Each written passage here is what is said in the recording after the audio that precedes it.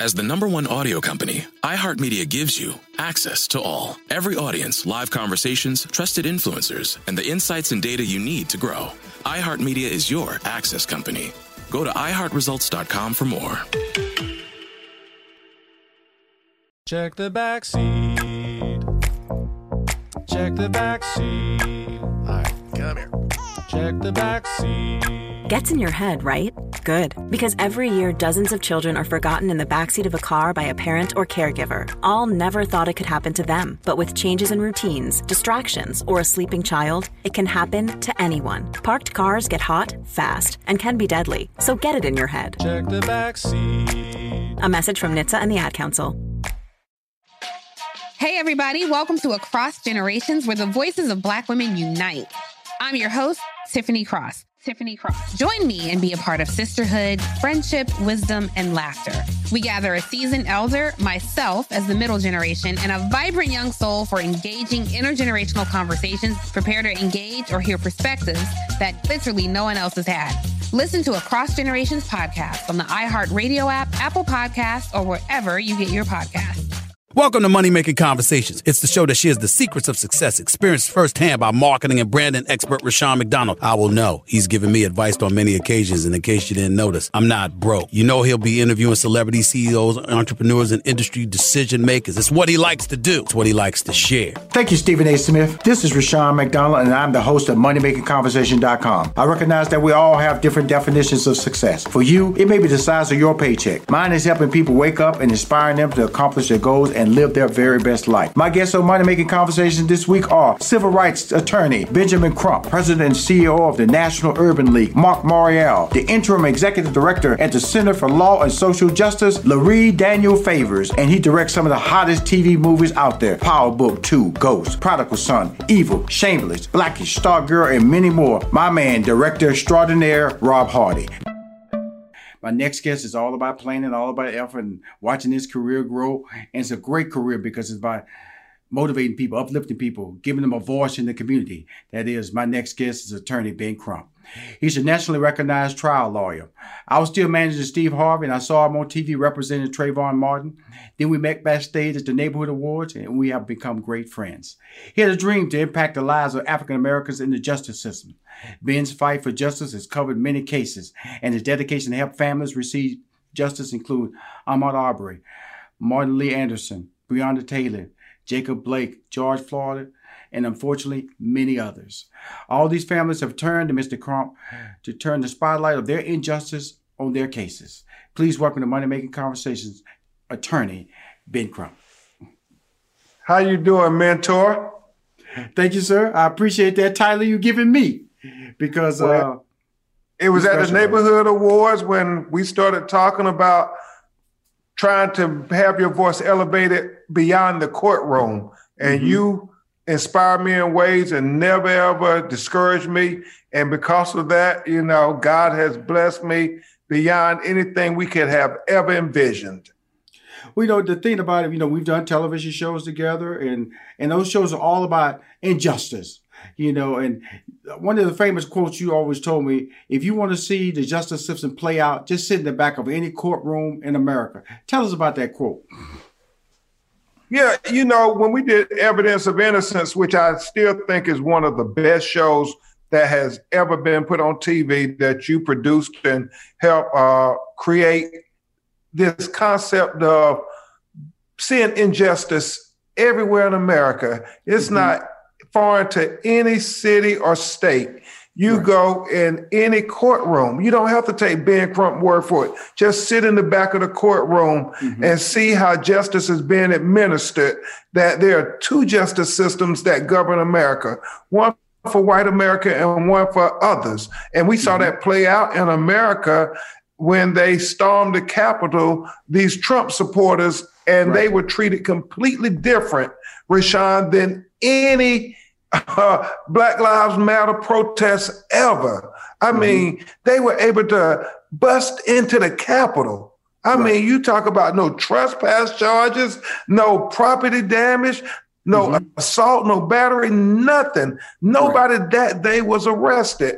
And that's just prima facie evidence. But the thing that I got from you, Rashawn, and people like my grandmother is no matter how daunting it looks, you always got to keep a positive perspective. That's why I love doing evidence of innocence with you, because you recognize the injustice, but you know that we will overcome the injustice. And that's important that you say that, because your life, you've been put in the spotlight, movie appearances, TV appearances. You even have an award show that's in Los Angeles, and we're going to talk about that in a little bit. But the bottom line is fighting injustice. What bothers you the most about the cases that seem so eerily similar, different states, different cities, but it's the same case? What bothers me the most, Rashawn, is how they try to intellectually justify it. The unjustifiable actions that led to Breonna Taylor being killed in her own apartment. I mean, the sanctity of your home. They bust in the front door and they mutilate your daughter's body, and then they tear her mother and her family. Well, technically, there are no grounds to charge the police officers. Or when you think about Philando Castile in Minneapolis, sitting in the driver's seat, his girlfriend driving and their baby in the back. And he tells the police, I'm a registered gun owner. I have a gun in the glove compartment. You want me to get the registration and insurance? I have to reach in the glove compartment. He says all of this. But then when he goes and gets the items that the police asked for, he sees a gun, he sees black man, and he shoots. And yet they intellectually justify that, Rashawn. And that's what is most troubling to me, because I often think about what Martin Luther King said in the letter from the Birmingham jail. He said, just because they say it's legal, that doesn't mean it's right. He said that everything Hitler did to the Jews in Germany was legal, but that didn't make it right. He said slavery was legal, but that didn't make it right. He said segregation was legal, but that didn't make it right. And they try to tell us what they did to Trayvon Martin and Breonna Taylor and Eric Gardner and so many others was legal. But I stand on my bullet pulpit every chance I get to remind America, no matter what you say is legal, that doesn't make it right. Well, I'm talking to civil rights attorney Benjamin Crump, well-renowned, fame. But fame has a cutting edge, because you go in airports, people recognize you. You go in restaurants, people recognize you. And then you take on a responsibility of that sometimes you can't deliver what people's expectations are. I knew when we met backstage at the neighborhood many years ago. Now looking at you now, your social media is on fire.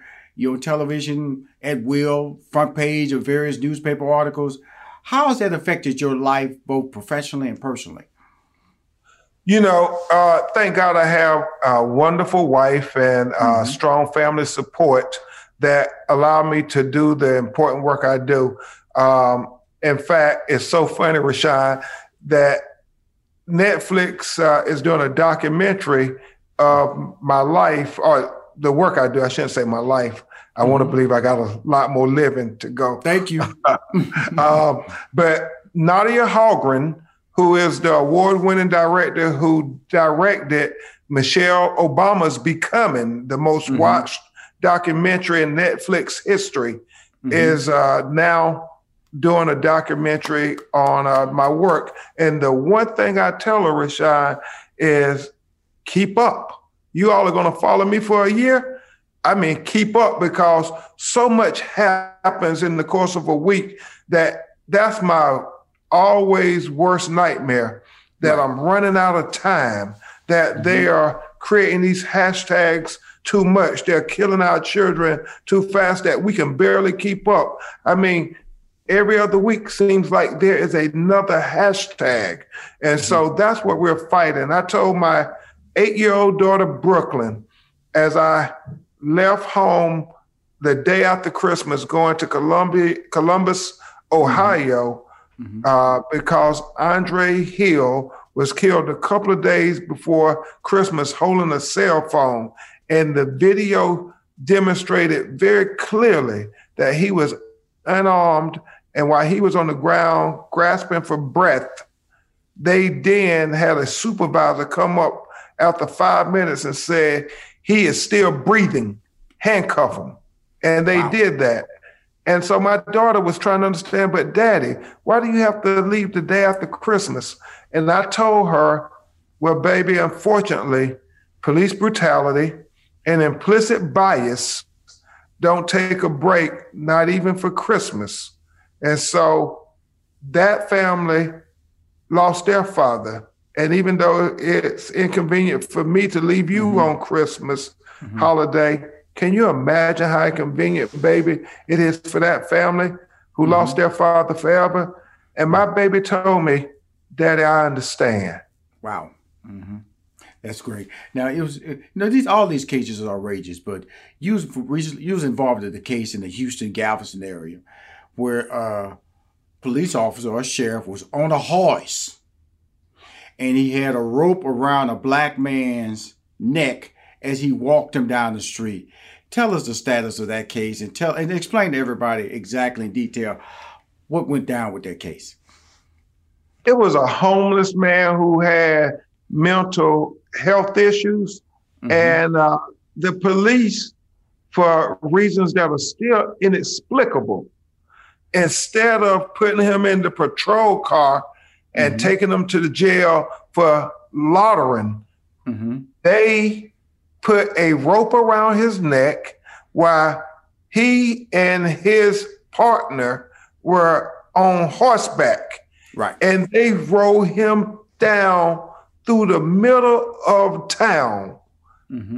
We're in Galveston, Texas, as we remember, Rashawn, was one of the last places where the slaves were freed. And so they literally walked this black man in 2019. It's still unbelievable when you look at that Galveston imagery. Like 45, 55 miles outside of Houston. It's a booming metropolis. This is not a little cow town, a little small town hidden way down in the south. Galveston has an annual Mardi Gras festival. You know, my frat brother, he's from Galveston. Galveston ball, big football powerhouse down there. So you're not talking about someplace that's distant or off the map. Like you said, when you said walking downtown, you're walking them downtown in front of a prominent neighborhood, a tourist mecca. Yeah. And to answer your question directly, the civil matter has been resolved. We represented on the civil matter, but the Justice Department is still investigating the matter. But the problem I have, Rushion, is that the officer is still working on the force. Wow. And then, and I had Michael Eric Dyson, who you know, and his book is amazing. And the details that he gave me on the Ahmaud Arbery case was scary, because you had the one guy who's wants to be a part of the case. Somebody he was just videotaping, I remember you were the first to call that he should be arrested. I remember you said he should be arrested. He should be arrested, and eventually he was arrested. When you hear the whole story play out, it's even more crazy how they attacked and hunted down this young man, blocked his point of traffic, and trapped him. Yeah, Rashad, it is just outrageous to think that in 2020, we're not talking about 1930 and 1940, we're talking about in 2020, a young man was lynched in broad daylight for jogging while black. And as you correctly stated, they chased him. I mean, they chased him for over 5 minutes. So this is not like something where he wasn't trying to get away. He was doing everything in his power to get away from this lynch mob, this murderous father and son duo. And so what ended up happening, and you see it on the video, is when they corner him, this guy who's recording, who tries to act like he was not involved, even though there's text messages that suggest otherwise. But when he cornered him, then Ahmaud, you hear the notion, fight or flight. Well, Ahmaud had did everything he could to take flight from these nefarious actors. But then at that point, he literally had to fight for his life. But unfortunately, it was him fighting with his hands and them fighting with a shotgun. A shotgun, Rashawn. That is what they use to take down an elephant when it escapes the zoo. My experts tell me, unlike a gunshot wound that you can survive because it's a single projectile that comes out. But they explained to me a shotgun, there are multiple projectiles that come out. And the entry wound is small. But when those bullets go in, then they expand. They say the exit wound, and there will always be an exit wound with a shotgun, he said. A gunshot, the bullet might stay inside you. But with a shotgun, it's going to exit out. And when you look at that video, you see exactly what the experts say. They said that the exit wound could be as big as a coffee cup saucer. And so you see at the last part of that video when Ahmaud turns and runs and you see the blood spot on his back expand. You see it's like a teacup saucer. And that is the tragedy of the lynching of Ahmaud Arbery. And thank God we had video, because I believe that is the only reason why this murderous father and son duo, Travis and Greg McMichaels, and their friend was charged. And that trial will be coming in Georgia by the Cobb County District Attorney. Let's talk about that for a minute, because you immediately, and I'm talking to civil rights attorney Benjamin Crump here, the third guy, the videotape guy. When did you realize that he should be prosecuted, that he should be arrested too? Yeah, his story didn't quite add up when he said, well, he just saw Ahmaud running and he just decided that he must be up to no good. Let me get in my car, grab my videotape. I just want to record it. Right.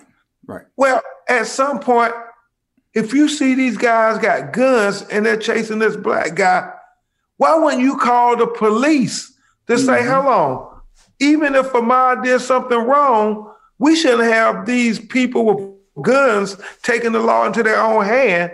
We should have people who are professionals to deal with this situation. But he didn't do that. And that was telling to me and our co-counsels. We said, nah, this story doesn't add up. And then we found out that they had a active conversation. When this young man runs through the neighborhood, we're going to get him the next time he runs through here. Oh, okay, cool. Of course, I want to transition to the case that changed the world, changed this country, brought white people out of the streets, into the streets, I should say, protesting George Floyd. A key part of my interview with you is that because you was on ground zero with that, and you saw some things that nobody else can see, but experienced it personally. Why did George Floyd have the impact? His racial injustice through the hands of 4 police officers changed this country and this world. Yeah, Mentor, many people ask me that question. What is it about George Floyd that galvanized people all across America, galvanized people all across the globe? And what I tell them is that, most of us in society had gotten used to seeing reality TV. But we were still shocked to see the documentary of a human being literally being tortured to death by the people who were supposed to protect and serve them. I mean, the documentary of a man being murdered. And even more shocking, Rashawn, was the fact that he narrated the documentary of his own death. I mean, you hear him say, I can't breathe 28 times. And then he says, I can't feel my insides. I can't feel my legs. He say, tell my children I love them. And then he calls out for his mother, even though his mother had been dead 2 years prior to this tragic incident.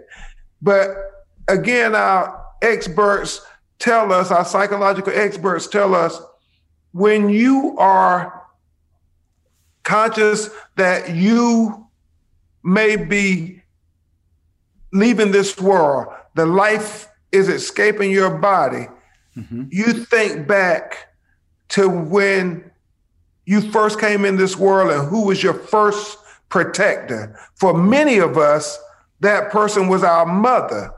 Right. And so they say it's very logical to hear George Floyd calling out for his mama as this guy has his knee on his neck for 8 minutes and 46 seconds, while another officer has 2 knees on his back, compressing the diaphragm where he can't take oxygen in and expend oxygen to be able to breathe. And the fact that they offer him no humanity, no professionalism, no consideration. I mean, it is heartbreaking to watch that video. And the reason I think people were marching in cities all across America and cities all across the world is because once you see that video, you cannot unsee it. It has a permanent impression on your psyche. And that is why George Floyd literally changed the world, and why we have the George Floyd Justice and Policing Act that has passed the United States House of Representatives, and with the victory in Georgia returning control of the Senate to the Democratic Party, we believe the George Floyd Justice and Policing Act will be signed into law by President-elect Joe Biden and Vice President-elect Kamala Harris, my dear friend, who will be president and vice president, I'm proud to say. Now, let me ask you this. What is the law? Explain to my listeners and my viewers. Oh, the George Floyd Justice and Police and Accountability Act is an act that is very, very inclusive of many of the things that the Congressional Black Caucus has fought for decades. It includes abolishing the chokehold. Many people are not aware, Rashawn, that the chokehold is legal in many cities across America. And the fact that 70% of the time the chokehold is executed by police, it's against people of color, especially minorities who are men. And then it's abolishing the no-knock warrants, which again is disproportionately executed against Black people in America, that led to the death of Breonna Taylor. And it was foreseeable that if you keep knocking in Black people houses at 1 a.m, that an innocent victim like a Breonna Taylor would be killed. And they're not knocking in the doors of our white brothers and sisters. No, they're doing this to Black people in America. And so it abolishes that. But then it also speaks to transparency, which is the body camera video, the fact that you have to have your body camera on when you engage a citizen for any confrontation. And if they are brutalized, and if they are at worst killed and you didn't have that body camera on, it is a rebuttable presumption that you did something nefarious or inappropriate or illegal. And you have to then, we're not saying take the police officer's due process of the law away from him. You're all innocent until proven guilty. However, there will be a rebuttable presumption that you now have to prove that there was not something you did illegal as to why that body camera was on. And finally, or when I should say 2 more important things, it deals with having a national registry. We don't have any national count or registry of the number of police involved shootings and killings and wrongful deaths in America.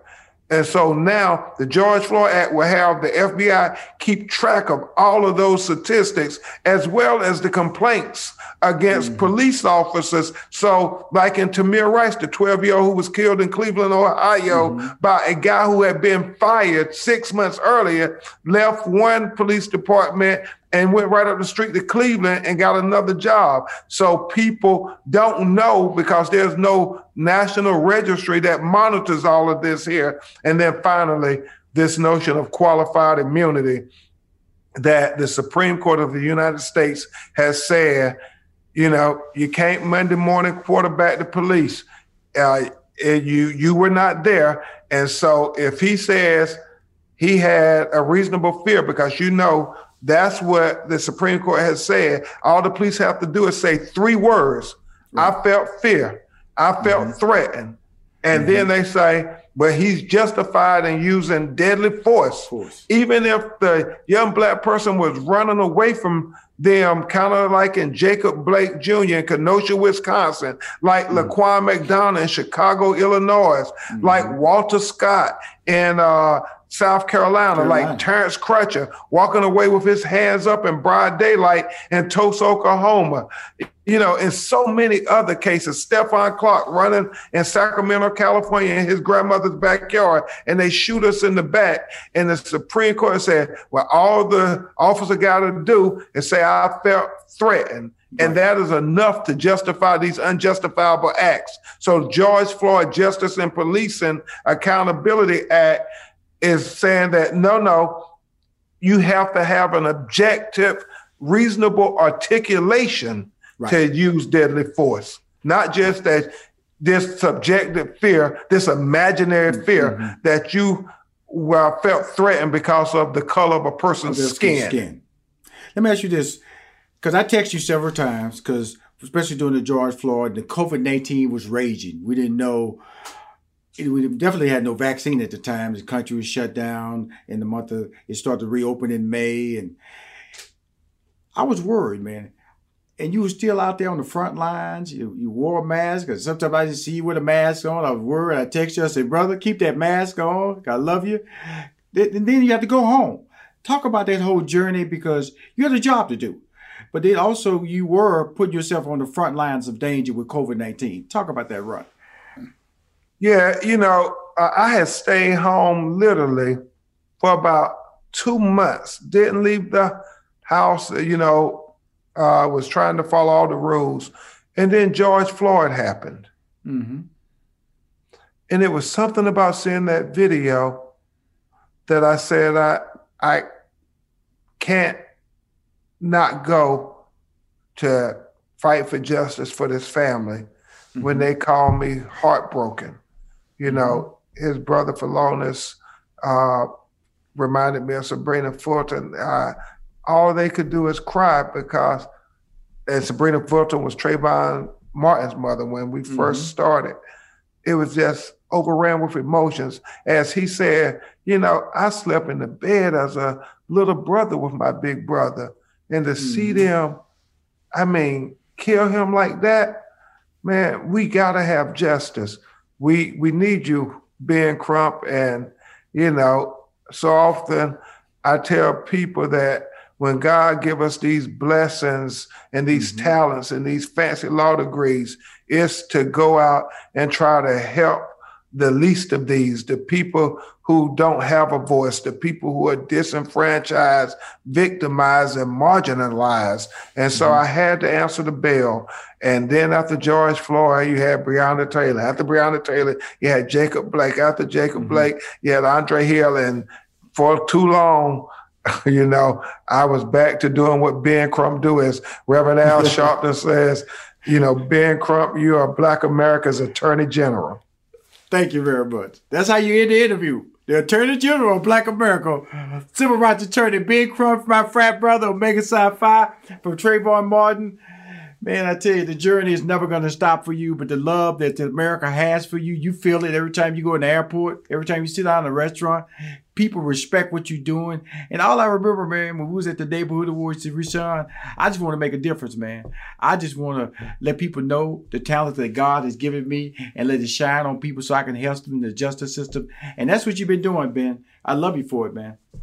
Hey, I love you, mentor. And thank you so much for inspiring people with money-making conversations. hey, right on that back. Hey, Ben, when you come into town, I got you to you got to sign my picture. Your picture right there on that back wall, brother. I love you, man. I can't wait. I love you, Fred. All right. It's finally here, the season of celebration. And no matter how you celebrate with family and friends, whether you're preparing for Reyes Magos or Karamu, lighting the menorah, or going to midnight mass, Kohl's has just what you need to make those traditions special. Plus, you'll find gifts for all your loved ones. Send warm wishes with cozy fleeces, sweaters, loungewear, blankets, and throws. Support minority-owned or founded brands by giving gifts from Human Nation and Shea Moisture. Or treat them to everyone's favorite activewear from top brands like Nike, Adidas, and Under Armour. And in the spirit of giving, Kohl's Cares is donating $8 million to local nonprofits nationwide committed to the health and well-being of our communities. No matter how you celebrate, when you shop at Kohl's, you're right where you belong.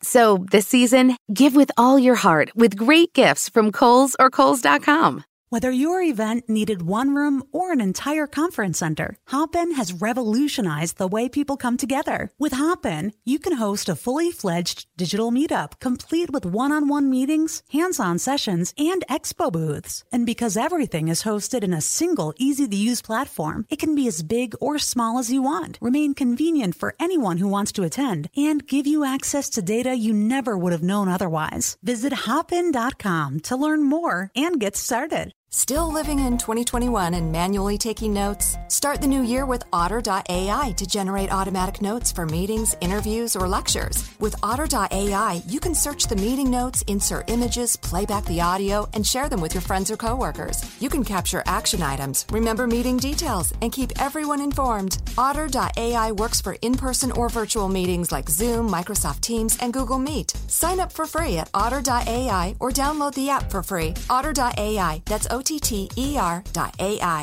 My next guest is about planning. He started early in life, and I call him a very good friend. We've seen each other many times. His name is Marc Morial. He's the president and CEO of the National Urban League. The National Urban League is the nation's largest historic civil rights and urban advocacy organization. Marc is a leading voice on the national stage in the battle for jobs, education, housing, and voting rights equity. With 90 National Urban League affiliates across the country, serving 300 communities, they address it all: education, jobs, health, housing, and voting. And most important, civic engagement. Please welcome to Money Making Conversation, my friend, Marc Morial. Hey, Rashawn, my pleasure. Thank you very much. Happy New Year to you, and happy Kwanzaa, and happy Merry Christmas, and all that good stuff. And I know I'm coming at you late, and a little bit early. Happy King Day. I appreciate it because it's coming.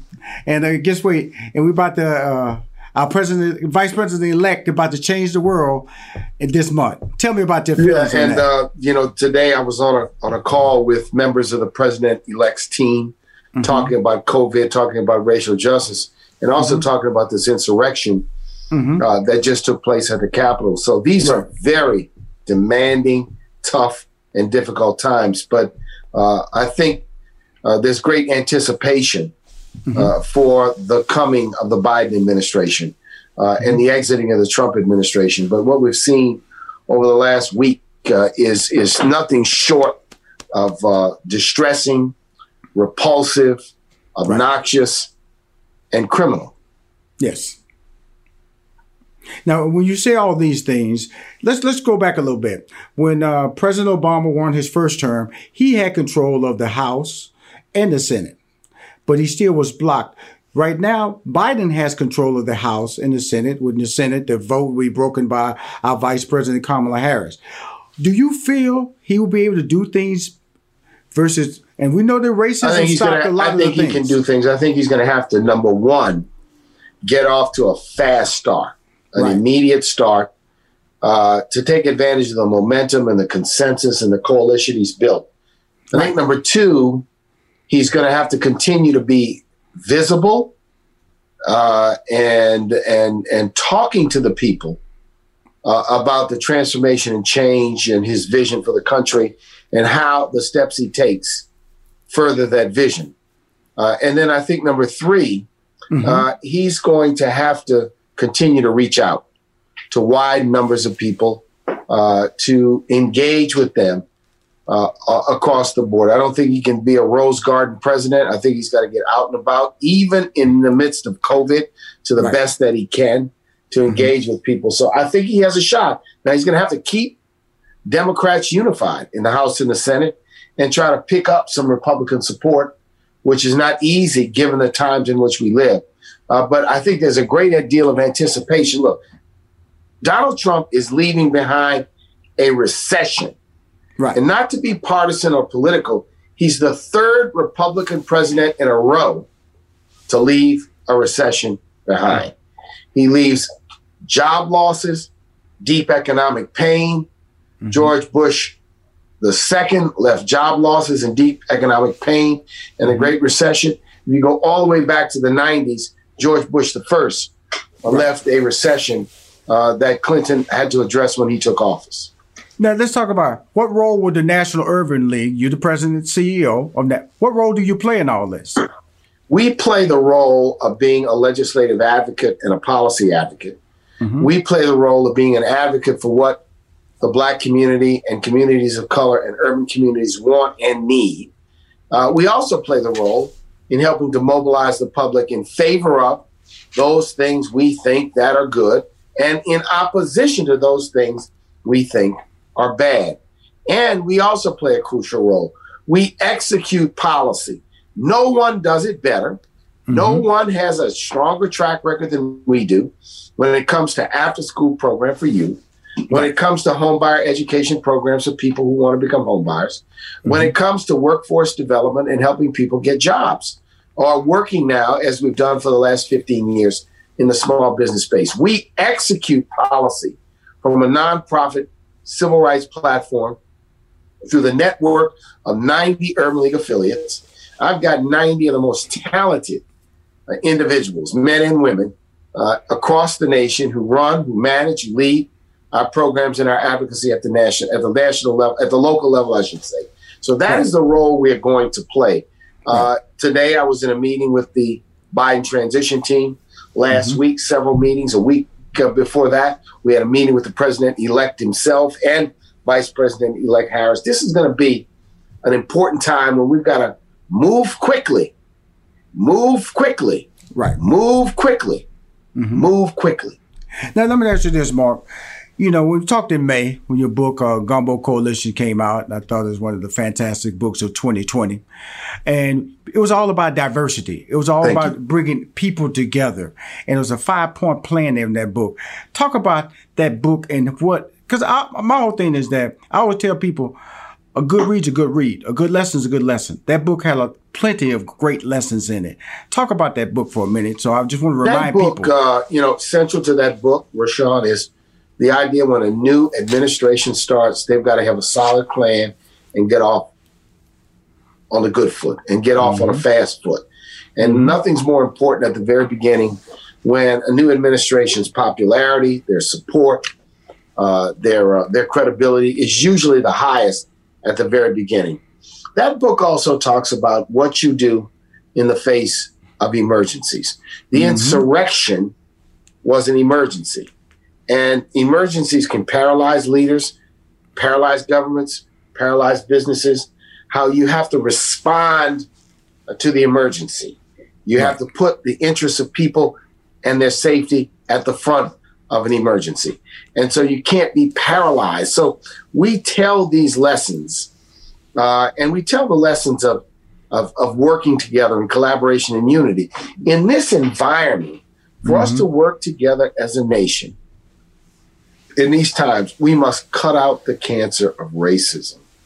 If we can't get beyond racism and hate, building strong coalitions is going to ever be more difficult. Did Donald Trump do anything good during his 4 years as a president?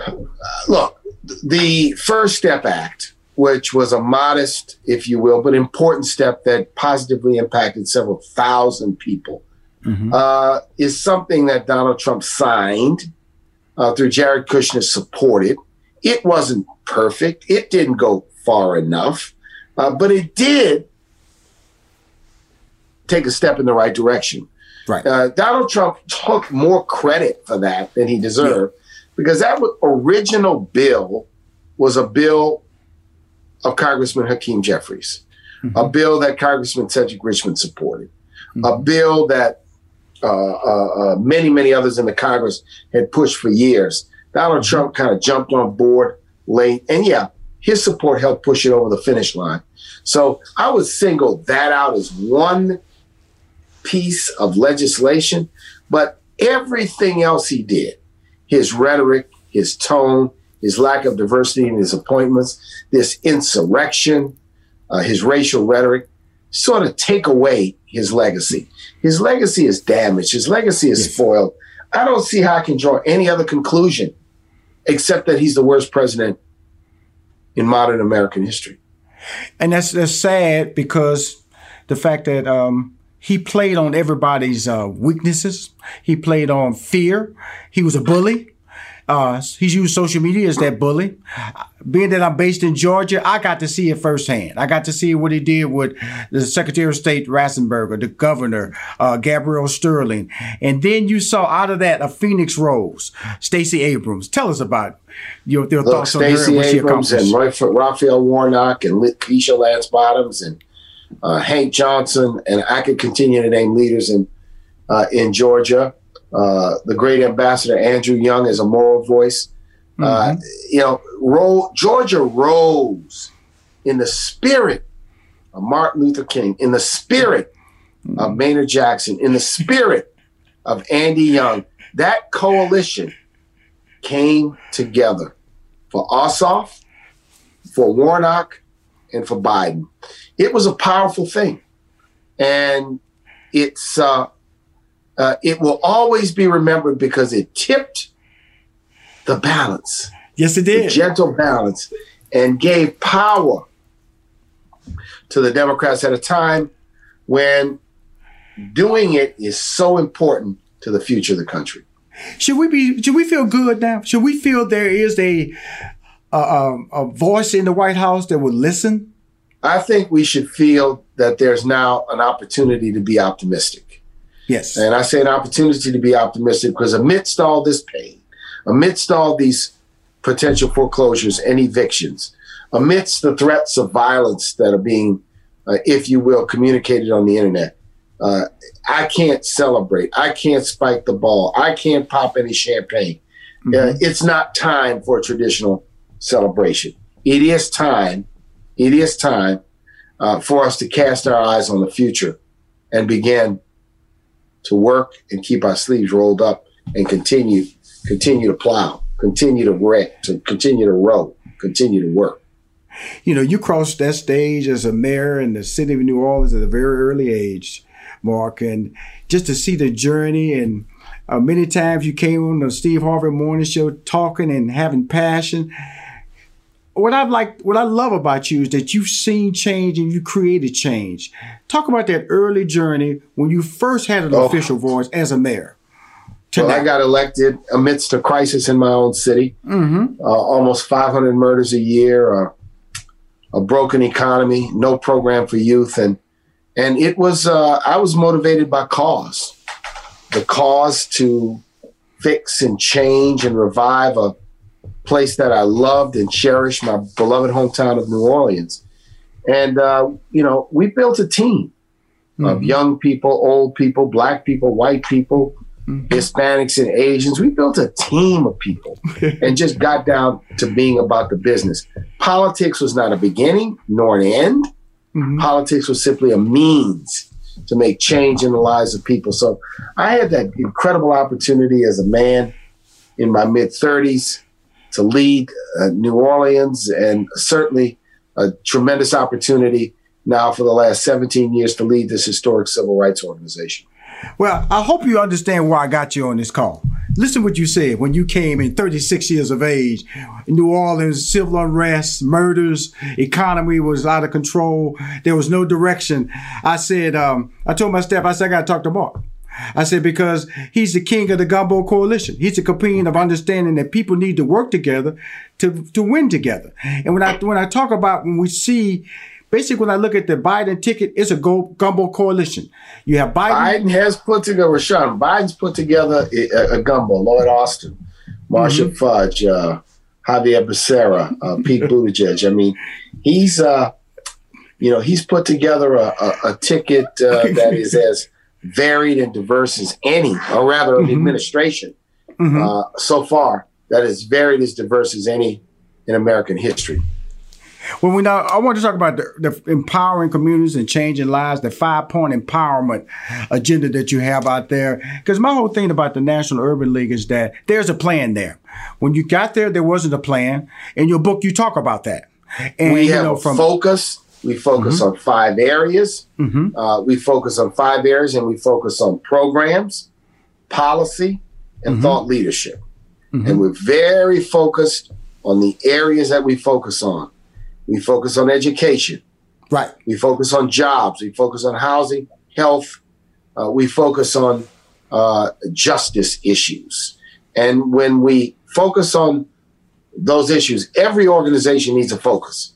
You can't be an ambulance chaser. Now, sometimes you got to be the ambulance. Right. But you can't chase ambulances in civil rights and be effective. You got to respond to crises. But you got to have a solid, proactive plan. And that's what the National Urban League does. That's why we serve almost 2 million people a year. That's why we've got this dynamic network of 90 affiliates across the nation with talented men and women doing the important work of the Urban League movement.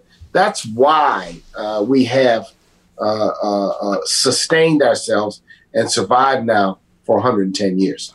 Well, Marc, I know I can't keep you long. I appreciate you, Rashawn. Let's do it again. I appreciate your leadership, appreciate your voice, appreciate your friendship, and appreciate the chance to be on with you for another conversation. Once again, Gumbo Coalition. You can buy it at bookstore near you or online. God bless you, Rashawn. All right, then. Thank you for coming on Money Making Conversations. If you want to hear more Money Making Conversation interview, please go to moneymakingconversation.com. I'm your host, Rushion McDonald. We'll be right back with more from Rushion McDonald and Money Making Conversations. Don't touch that dial. Hi, I'm Rushion McDonald, the host of Money Making Conversations. The Cafe Mocha Swag Award is a celebration of Black men who are making a difference in our community by empowering others to reach their life goals. From civic leaders, businessmen, activists, celebrities, and everyday dads. The Cafe Mocha Swag Award winner this week is Bishop T.D. Jakes. If you long to maximize your unique abilities and aptitudes, if you strive to combine personal fulfillment with professional satisfaction, if you dream of creating exceptional goods and offering transformative services for others, then you are ready to soar.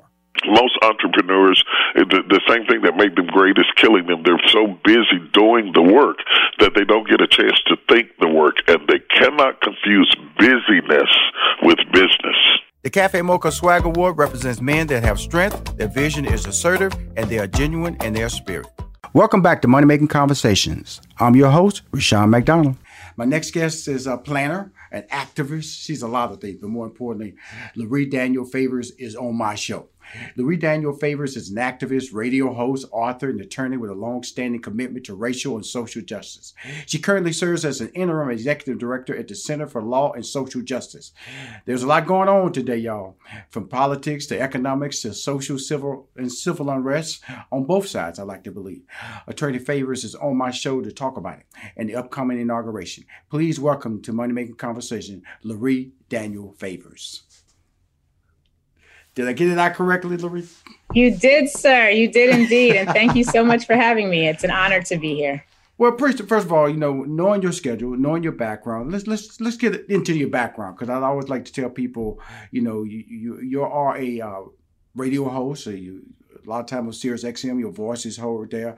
What direction do you want to take your career or your brand?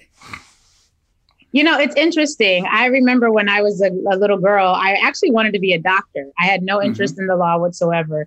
And I had this dream that I was going to deliver babies for communities that I wanted to live in, Black communities largely. And I planned on having a clinic where I would deliver the babies of the mothers. The mothers would enroll their children into classes that I was going to have at this clinic.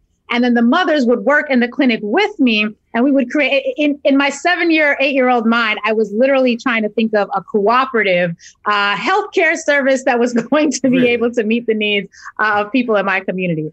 I stuck with that dream for a really long time, and I'm Gen X. And I grew up in a time where girls not being good at math and science was still kind of a thing. Like, we didn't have Doc McStuffins when I was little. My daughter has that now. Her possibilities are completely wide open. And as a result of that, I did not get along well with math or science. And so I realized that the doctoring field was probably not going to be where I ended up staying in the medical community. When I was 17 years old, one of my uncles took me to hear a civil rights speaker, an attorney, Alton Maddox. And I believe it was at the Slave Theater in New York City. And I was completely enraptured with everything that this man had to say. He was speaking a lot of truth to fire. He was speaking to all of the issues that I'd cared about. You know, my parents raised me to be very engaged with what was happening in our community. You know, loving Black people proactively was really a part of my education as a child. And when I heard him speak, I said, okay, I'm going to have to let go of this clinic idea because math and science and I are not getting along. I'm going to law school, and I'm going to use the law to make Black people's lives better in some way, shape, or form. And that's sort of the track and the trajectory that I've been on ever since. I've been engaged in community activism since my days in college. My friends and I put together an organization that, you know, decades later is still in existence. And as far as where I want my career to go, I definitely see it on that path, using my passion, using my training as an attorney, and as someone who has an expertise in racial justice, to really create an environment and an opportunity to where we are setting our own tables. We are able to bring our own chairs, prepare our own food, and then we can invite other people to our table instead of needing to constantly feel as though we have to be invited to someone else's. So that's, you know, I don't know what that means in terms of next moves I would make politically or professionally, but that's certainly the trajectory I see myself on. Well, first of all, my degree is in mathematics, so, you know, just let you know that. Don't beat me up. And my minor is very similar to yours in sociology, because I had a strong emphasis in African American studies. Yeah. And I tell everybody, if I had to do it all over again, I would have minored in sociology, because African American studies changed my life. Because I realized what was school is really a farce, because they don't teach you or tell you the true reality. And that's why Confederate flags are cool in the South. Because if they actually did the proper education and showed the Jim Crow processes and how Blacks really contributed to this world, then white people would be ashamed to hang those flags in the South. How did African American studies have an impact on your life? You know, I think that's a great question, because what I actually have come to believe is that every Black college student, and it's a shame that it takes getting to college to get access to this information, right? You know, my husband and I often talk about the fact that, you know, we have all these professional degrees, and outside of my Africana Studies degree, which I majored in college, I really had no other space in my education that prepared me for what it is that I'm doing today. And I feel as though every Black student who is so privileged to be able to go to college needs to either double major in African and African American studies or minor in it if it's not their primary major. And I think it's important because we don't just need political scientists. We need political scientists who know how to take the wisdom of one of the best political scientists, Marcus Garvey, and fuse them with what our issues are today. We don't just need entrepreneurs. We need entrepreneurs who can tap into the genius that Booker T. Washington did have. I know that, you know, there's some controversy there, but he was on to something. He and W.E.B. Du Bois. There shouldn't have been a debate because we needed both of what they had to say. But we need entrepreneurs who are able to take the Booker T. Washington approach to trade and to skills development and marry it with the job needs that we have in our community right now. We don't just need Black medical doctors. We need Black medical doctors who have an expertise in the health conditions and the environment that produce the health outcomes that Black communities find ourselves in. Why? Because we need them to build hospitals. We need them to lead research. We need them to engage in the types of study that is going to center our physical needs. We don't just need Black bankers and financiers. We need Black bankers and financiers who understand Black economics and who can take a Claude Anderson's method, who can look at message, who can look at what it means to have a legacy of Black banking and recognizing the limitations of focusing solely on Black banking within a racially driven capitalist system, and create economic models that are going to not only empower us through employment, but how do we grow wealth within a society where we are at the bottom and having to pull ourselves up? We need Black professionals who aren't just Black professionals. We don't just need people getting jobs and great paychecks. We need them to have the knowledge that is going to be necessary to create solutions so that our community can get the benefit. And so I would encourage every parent, if you have children who are looking to go into college, whether they're going to a HBCU or a PWI, majoring in Africana studies is one of the best things they can do, even if it's a double major, even if it's a minor, quite frankly, because we don't have, as you said, any spaces where we're able to learn this history. And when you don't know who you are, and Marcus Garvey tells us, the people who are without knowledge of their history, without knowledge of their past, their culture, their origins, are like trees with no roots. And we do not have the luxury of having Black excellence and intellectual prowess that is not grounded in that history, so that they're producing the solutions that our people can benefit from. Well, here's the beauty of conversation we're about to have, because of being in, I minored in sociology. You majored in, you got a degree, BA in African and African American studies. Your minors in Spanish language. I must admit, I'm very limited in that conversation. So we won't even go there. We won't go there. We'll go there. Even though I grew up in Houston, Texas. Now, Booker T. Washington, because you brought him up. I wasn't going to bring him up in this conversation because he's renowned in the Black community. But when you hear his story, he felt that Black people should be subservient, in my tone and my learnings, to white people. Because white people, they can get great maids, they're great mechanics, and that's what W.B. Du Bois had issues with him, because he felt that, sure, you're educating African Americans or Black people or Negroes at the time, but you're telling them that's all they could do.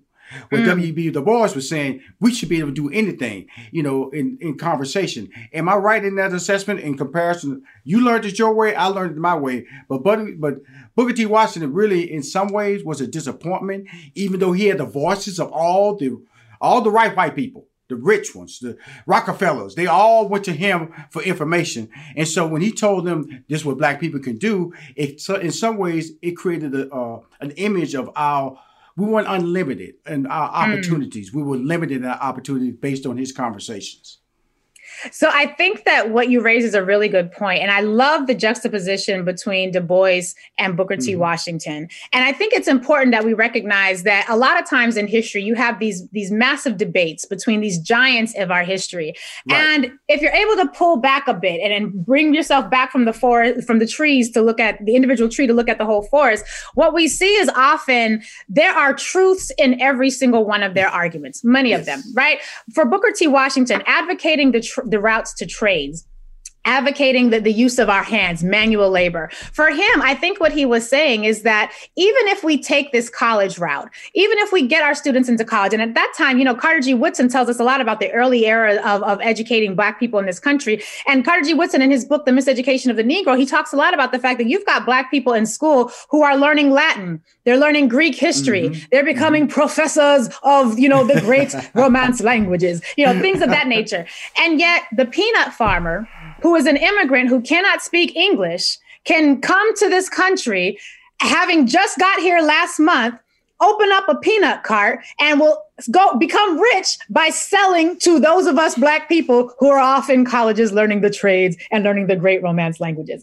And I think what we find that kind of brings each of those three men and their bodies of thought together is the idea that, yes, we need people who are able to go off into the humanities and to study what it means to engage in philosophy. But if the philosophy is Western philosophy, right, and if the philosophy is harmfully exclusionary to Black interests and to the Black existence, then that philosophy and Black people majoring in that type of philosophy for their academic study does us a disservice.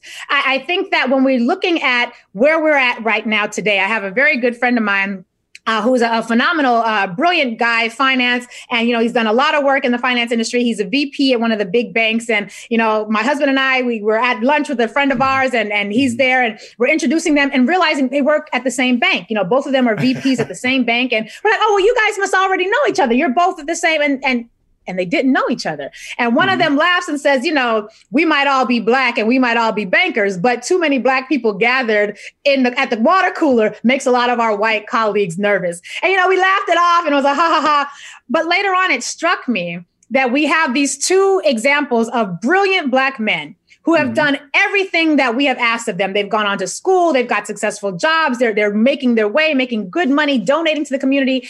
And yet, even with being masters in their profession, they were limited in their ability to even bring their requisite areas of expertise together to build something that our community could benefit from. And right now we're in an area and an environment where you have the numbers of our people who are in the criminal justice system or criminal justice involved as compared to college students are comparable. Right now we have a reality where most of us who are Black professionals who are employed in white institutions and white-owned spaces, we're often the last hired, which means that whenever rounds of reductions in force come about, we're often the first fired. We are in an environment where we have to sue corporate entities to hire enough of us, and we have to hold over these corporate entities the threat that by not hiring us and not having diverse workspaces, they will then have to face some sort of accusations of discrimination. If we are talking about an economy that is largely based on Black students mastering the skills of whiteness, that Latin, that Greek, learning how to present in a way that's going to make our teachers believe in us and not fear us by the time we transition from 3rd grade to 4th grade, that year in between where a lot of Black boys go from being cute little Tyrone to, oh my gosh, Tyrone is making me nervous. You're so big and aggressive. Maybe you should be in special ed, right? We have an environment where our economic success models require Black children to master white knowledge and present it in a way that is acceptable to white people so that we make them comfortable enough that they will then hire us, give us entree into their economics pathways to success. I think when we look back at the history between Du Bois and Booker T. Washington, and think about what lessons we can learn from that, we need to be able to use trade as well as academic pathways to success in a way that is going to remove a lot of the pressures that come from having to take the only pathway to success that our community has largely globbed onto, which is making white people comfortable enough to work in their spaces. We need trades. We need Black plumbers. Right now, I could be making 6 figures as a plumber, but I was told I needed to master these particular skills. I'm glad I did. I'm glad I went to law school. I'd be a terrible plumber. But the reality is there's economic freedom in the trades. There's economic freedom in vocational pathways. We don't all need to go to college. All of us are not going to go to college. I want my children to go, yes. I hope they do go, yes. But I have to recognize that we are living in an environment where we need both and. It's not an either or. And we have to be able to recognize that there must be multiple pathways to success for our community because, frankly, not all of these pathways are large enough to hold all of the genius that we have in them. But Lurie, that's not the question that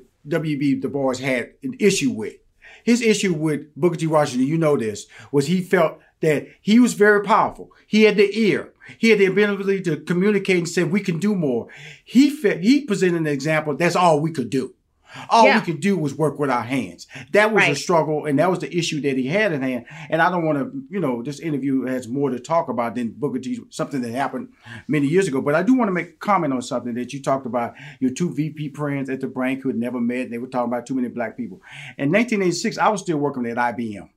As an executive. And that was the same statement we would make in 1986. And it's really tragic that 34 years later, in a conversation with you, he's having the same, and they're VPs. And so that means that within the corporate structure, the way you walk, it still hasn't changed. Because we would say, jokes like, 5 Black people together, that's a basketball team. Huddle up, hey brother, you need to talk and pass at the same time. Don't slow down. Don't go to the bathroom at the same time. All those statements we made in 1986 are still being made today. But then we see that the white people or the white person feels they are becoming a minority. And so now they're troubled by this. And they're troubled by the words like cancel culture when you talk about removing Confederate flags. And so you're interim executive director for law and social justice. When you look at cancel culture being tied to the Confederacy, removal of the flags, and we see people walk around here tearing down buildings and putting up Confederate flags and want to keep them on their car. Where do you stand, and how does that make you feel? Well, I believe that people use every opportunity that they can to show you who they really are. And when that happens, as the great Maya Angelou and others have said, we should believe them, right? And we got to remember the Confederate flag really came back into American popular culture is a response to the civil rights movements, which were fighting for freedom for Black people. They didn't, spring up right after the Civil War. We really see them coming back to assist the growth of groups in the early 1900s, like the Daughters of the Confederacy, like the Ku Klux Klan. We see these Confederate statues going up in states that had no connection to the Confederacy, some places that weren't even in existence when there was the Civil War, some states that weren't in existence when there was a Civil War. Yet they're putting up these Confederate statues and monuments, not as an ode to history, all history, but as an ode to a particular angle of history, and as a way of centering, and they, we call it the Southern heritage. Yes, Southern heritage, which was centered on the preservation of slavery and the preservation of the social hierarchy,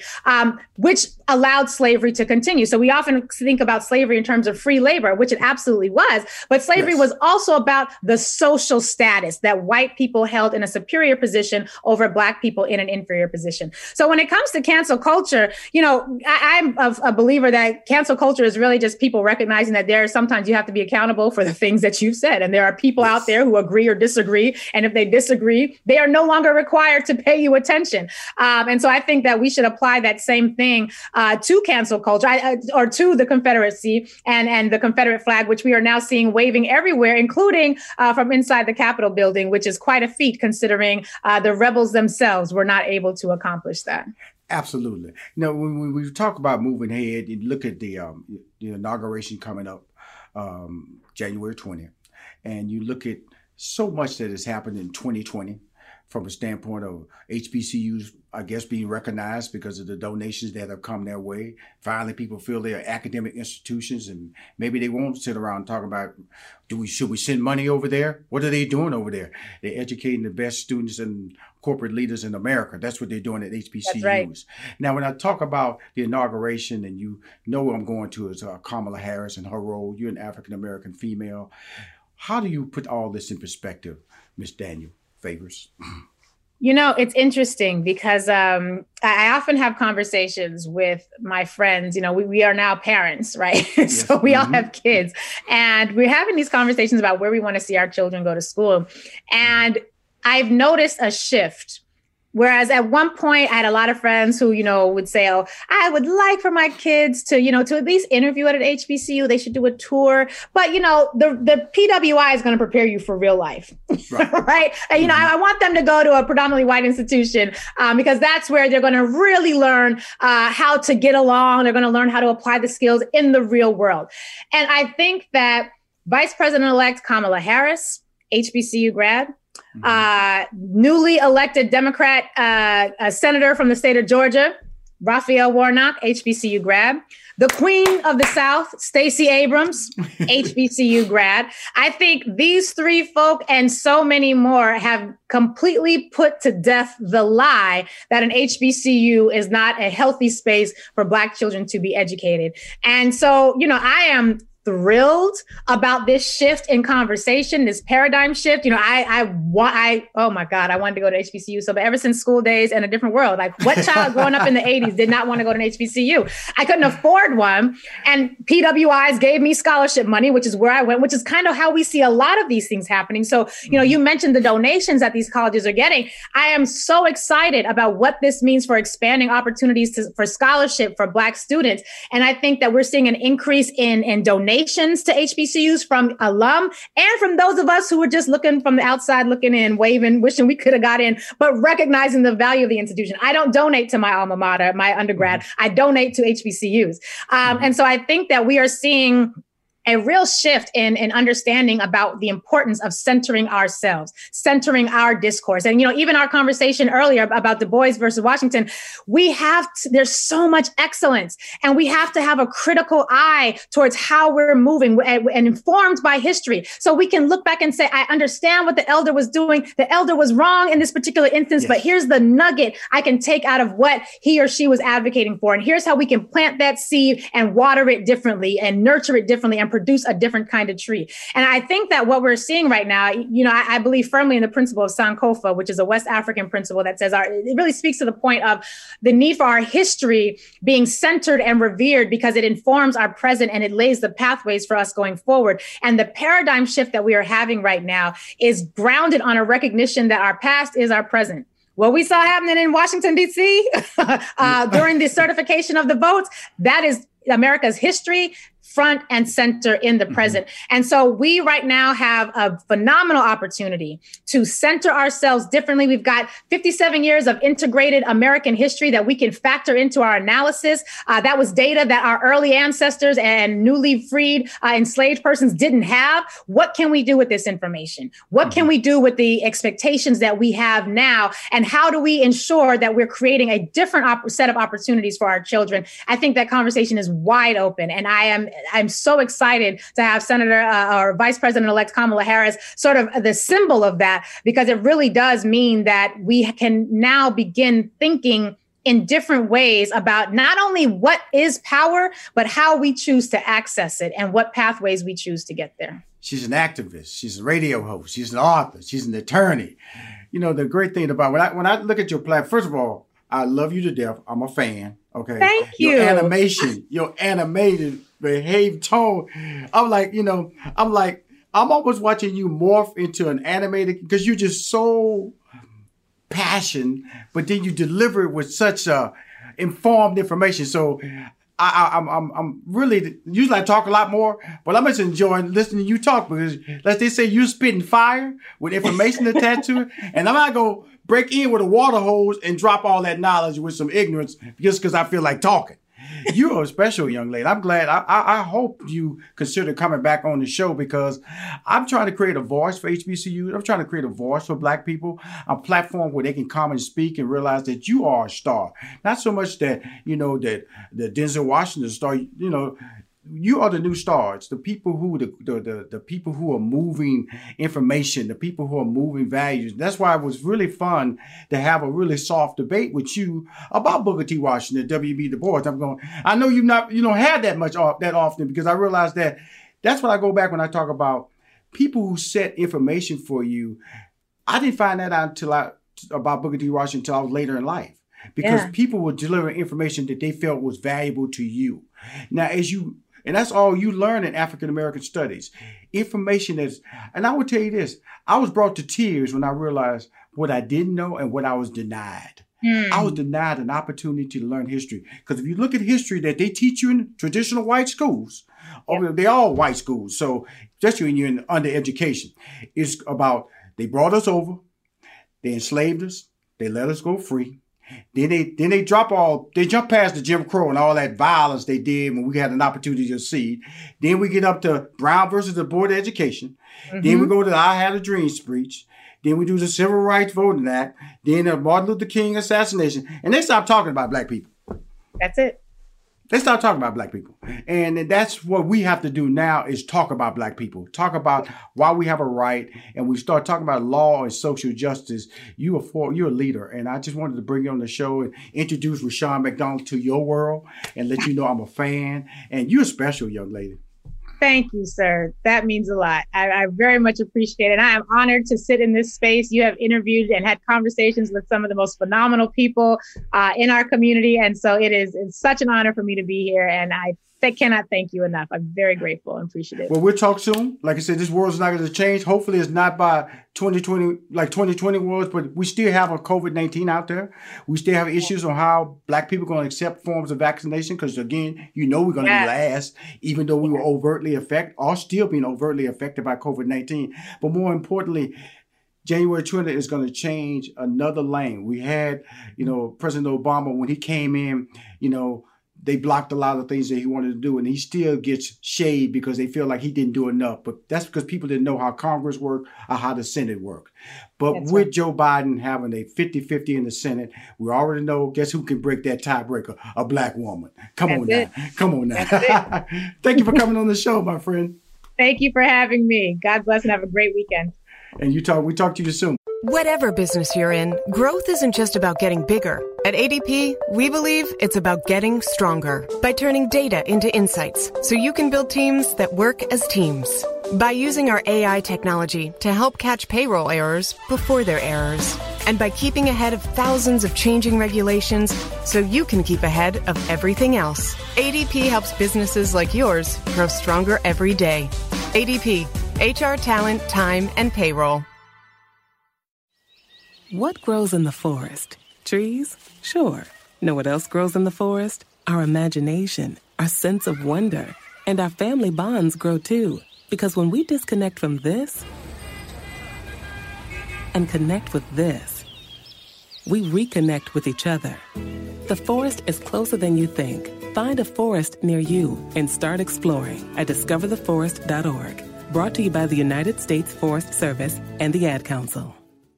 Look through your children's eyes to see the true magic of a forest. It's a storybook world for them. You look and see a tree. They see the wrinkled face of a wizard with arms outstretched to the sky. They see treasure in pebbles. They see a windy path that could lead to adventure. And they see you, their fearless guide through this fascinating world. Find a forest near you and start exploring at discovertheforest.org. Brought to you by the United States Forest Service and the Ad Council. My next guest is one of those 100%ers. His name is Rob Hardy. He is a graduate of FAMU. He directs some of the TV's hottest shows, including Power Book 2, Ghost, Power Books 3, Raising Kanan, that comes out this summer, Prodigal Son, Evil, Shameless, Blackish, Stargirl, How to Get Away with Murder, The Flash, Criminal Minds, among others. Rob Hardy also executive produced a number of movies that you're familiar with. No Good Deeds, Think Like a Man, that's me, Stumble Yard. Plus, his foundation identifies, trains, and mentors adults, career seekers from diverse backgrounds to pursue lucrative and lasting opportunities in the Georgia film and television workforce.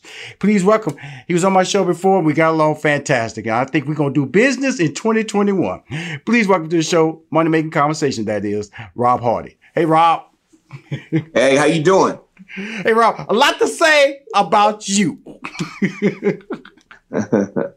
Hey, happy 2021, man. And listen, I appreciate all the shout outs. I do. Yeah, well, you know, the thing about it, Rob, first of all, one of the reasons I brought you on the show, first of all, first time I interviewed you was amazing because you one of those silent warriors. You know, you're out there, man, just flip the script. You're not just a minority or a black director. Your resume includes a diverse platform of sci-fi, comedy, drama. How do you walk in all those different shoes? You know, it's, when I'm working, it's all about the story, and I love different types of stuff. You know what I'm saying? So whether it is sci-fi or teen dramas or drug dealers or relationships or doctors, I think that at the end of the day, it's all about a human story and trying to figure out what that is. And then you get a chance to play in like the different worlds. So today we're in space. You know, tomorrow we're in the South Bronx. So, you know, that and everything in between, I'm here for that.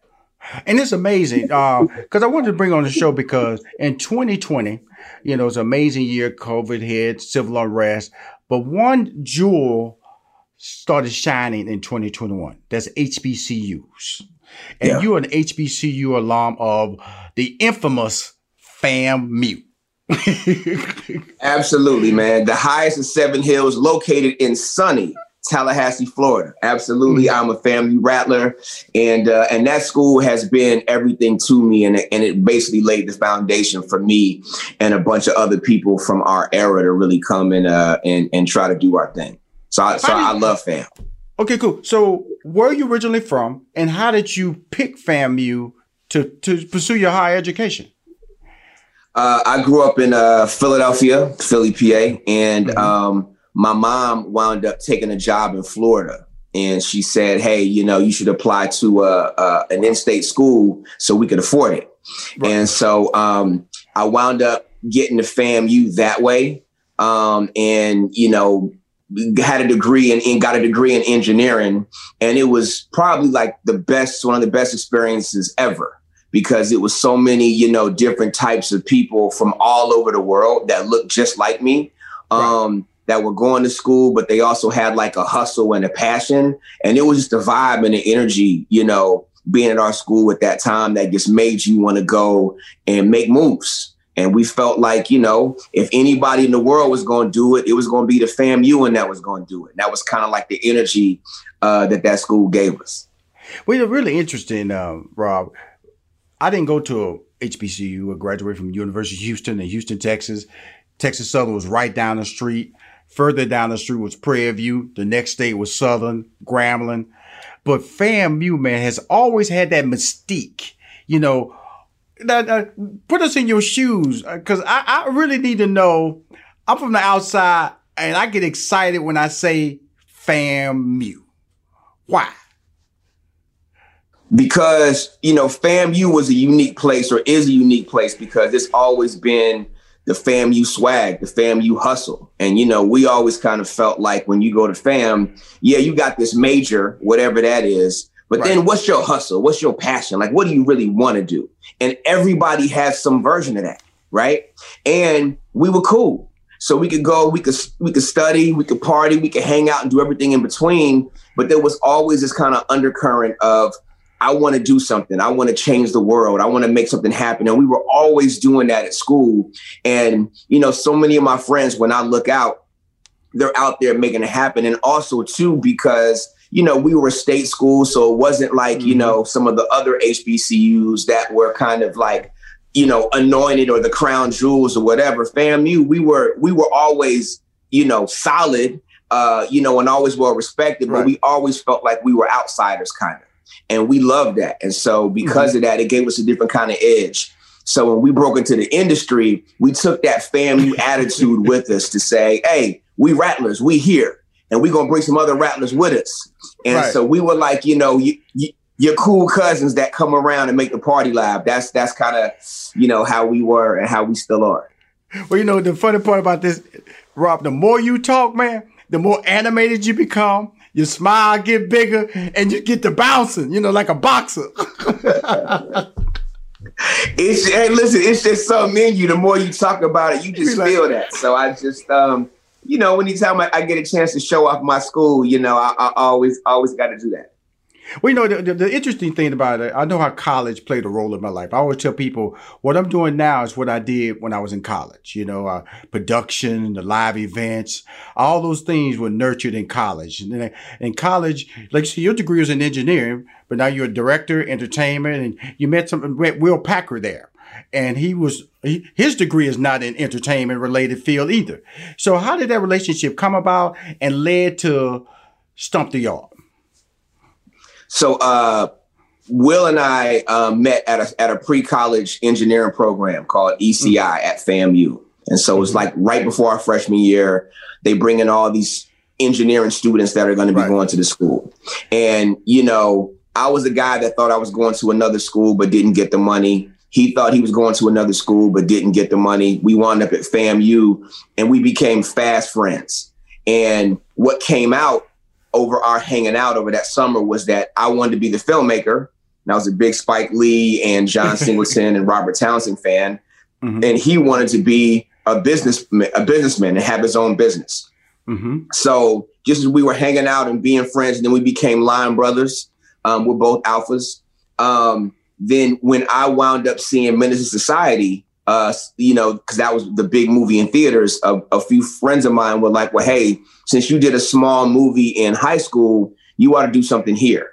And then that gave Will and I a chance to do a project together at FAM. And that project was called Chocolate City. You know, and it was a big deal for us because we were a historically Black college with no film program. And so it kind of became our thing. And when we, you know, put it out there and hustled it into a video deal, 10 years later, after we shot that movie, relatively, we got a chance to shoot Stomp the Yard in Atlanta at Morris Brown and a little bit over at Morehouse in Clark, Atlanta. And it was just so crazy, like 10 years of us kind of being out there on the grind to be doing an HBCU movie that Sony was paying for. And it was like Chris Brown's first movie. It was the movie that really put Columbus Short on the map, even though he was a great actor. And just to be able to do that and have so many of our friends behind the scenes and being able to celebrate our culture. And then, you know, it was #1 2 weeks in a row. It was just a real, you know, special moment. And it was like our, you know, tipping the hats to our schools. You know, it was really interesting because I told Will this story. The first time I told you this story, because I was executive producer, co-creator of the Steve Harvey Morning Show. We was in New York. And when it came out, you know, I was telling Steve, this Stomp the Yard movie, man, it's some brothers. And I didn't know you guys at the time. I said, we got to keep this movie #1, man. And it's really interesting that the love I had for you guys and what you were doing, that years later you come back into our lives and do Think Like a Man. The author's book, Act Like a Lady, Think Like a Man. And so that's really amazing, man. It's about when you love something and you see something special, and you guys were doing something special, you're still doing special things today. But again, I always tell people, it's not always about the money, it's about the opportunity and the relationship. And that's really a testament to your career, correct, Rob? Well, listen, first of all, we appreciate, and I personally appreciate, you know, the shout out and the love, you know, that y'all gave us to help push that movie. That means a lot, you know? And it's funny how those things come back around because we really loved that book. And, you know, I definitely got to give a shout out to my wife because she was the first one to come talking to me about that book. Like, hey, everybody's talking about this and we love the book and you got to turn this into a movie and so on and so forth. And and I'm glad that over time that worked out. But you're absolutely right. I think a lot of times, you know, when we do things for the love, when we do things with the right spirit, the money comes. You know what I'm saying? And it just feels different. And whether you're doing something just for money or doing something because you love it, the grind and the work is going to be hard regardless. So you might as well grind and work hard for something that you love. So then that when that payoff happens, it's going to feel a lot different than if you're just doing something for a check. You know, and you know, the interesting thing about it, you've always had a HBCU flavor in your production, like the Quad that you did at BET with my girl Felicia Henderson. I call her my baby sister. And you know, when I look at what you're doing in sports with All American, you know, again, Rob, your gifts, man, so diverse. How? As a director, you know, people just want to do, some people are just a sitcom director. Some people just a sci-fi or big explosions, dramas. How are you able to manipulate that level of creativity in your mind? You know, because I love a lot of different types of things, you know, and, you know, I would do the sci-fi stuff with my dad when I was little and we would watch the Star Wars and Star Treks. And then, you know, I got more into, you know, stuff that looked like my neighborhood as we got older, you know, and just being able to try to relate and make the characters relatable. You know what I'm saying? And I kind of feel like, you know, I want us to be able to do stuff that we go to the big movies and see and say, well, shoot, why can't we do the sci-fi and tell this story, but also make it authentic to our people? So that way it's not like the character or the Black character is just there to be supportive or just there to say, hey, man, let me big you up. But to be able to say, I have, you know, dreams and aspirations. I'm heroic also. I have a love life too. So I want to be able to try to help, you know, tell those stories too. Religion. My degree is in mathematics and my minor in sociology. So I'm not doing nothing tied to my degree. I've done sitcoms as a writer, produced them, created them, reality shows, but I never directed anything, Rob. What does a director do? And how can you become a director? So as a sports fan, I'll relate it like this. A director is like the coach of a team. You design the plays and then put your actors in the best position to execute and win or do a good project. That's what a director does. So it's kind of like the head coach of the team. And the producers, the general manager, the GM, you know, they'll hire me or they'll hire the coach. Right. So, you know, I love that because it gives me the opportunity to, interact with people and talk to them and try to get to the truth of the situation so it can feel as real to them and as relatable as possible to them. So that way the audience feels something, right? Because if you just watch a movie or watch a TV show and you don't feel anything, then we just wasted your time. But even if you feel mad, sad, laugh, whatever it is, you feel something, then, it was worth the time that you gave us, to watch our show. Well, it's amazing. Just watching your talents and the break. So let me slow it down, man. I saw the finale of Power Book 2 Ghost. I'm going to tell you something, man. I didn't see this coming in this series. I didn't see that I would be spending my Sunday nights watching Power. I just didn't see it because when it came out, I heard the storyline. Drug dealer, club owner, I went 50 cents. I go, I ain't watching that. It sounds like a bad rap video that I don't want to watch. But what made it? Because I want to go back to when the beginning, because you were there at the beginning. And you've been there through the whole process. I apologize when I say that. And because you did the finale of Power Book 2 Ghost. What makes that series work? So, I think what makes the Power series work is on a fundamental level, it's really relatable. So in the original Power series, you had a guy that grew up a certain way, Ghost. Mm-hmm. And he did what he had to do given his options. So he was a drug dealer and he had his best friend that was along with him. And then he gets to a place to where he wants to make a change in his life and do something different, go into clubs. But he's got his wife and his best friend / business partner that don't want him to change. Right. And then he meets this other woman who to him represents the change that he can be. And that's the fundamental of it all, is trying to figure out, how do I transition into who I want to be when the people around me are saying all you can be is this?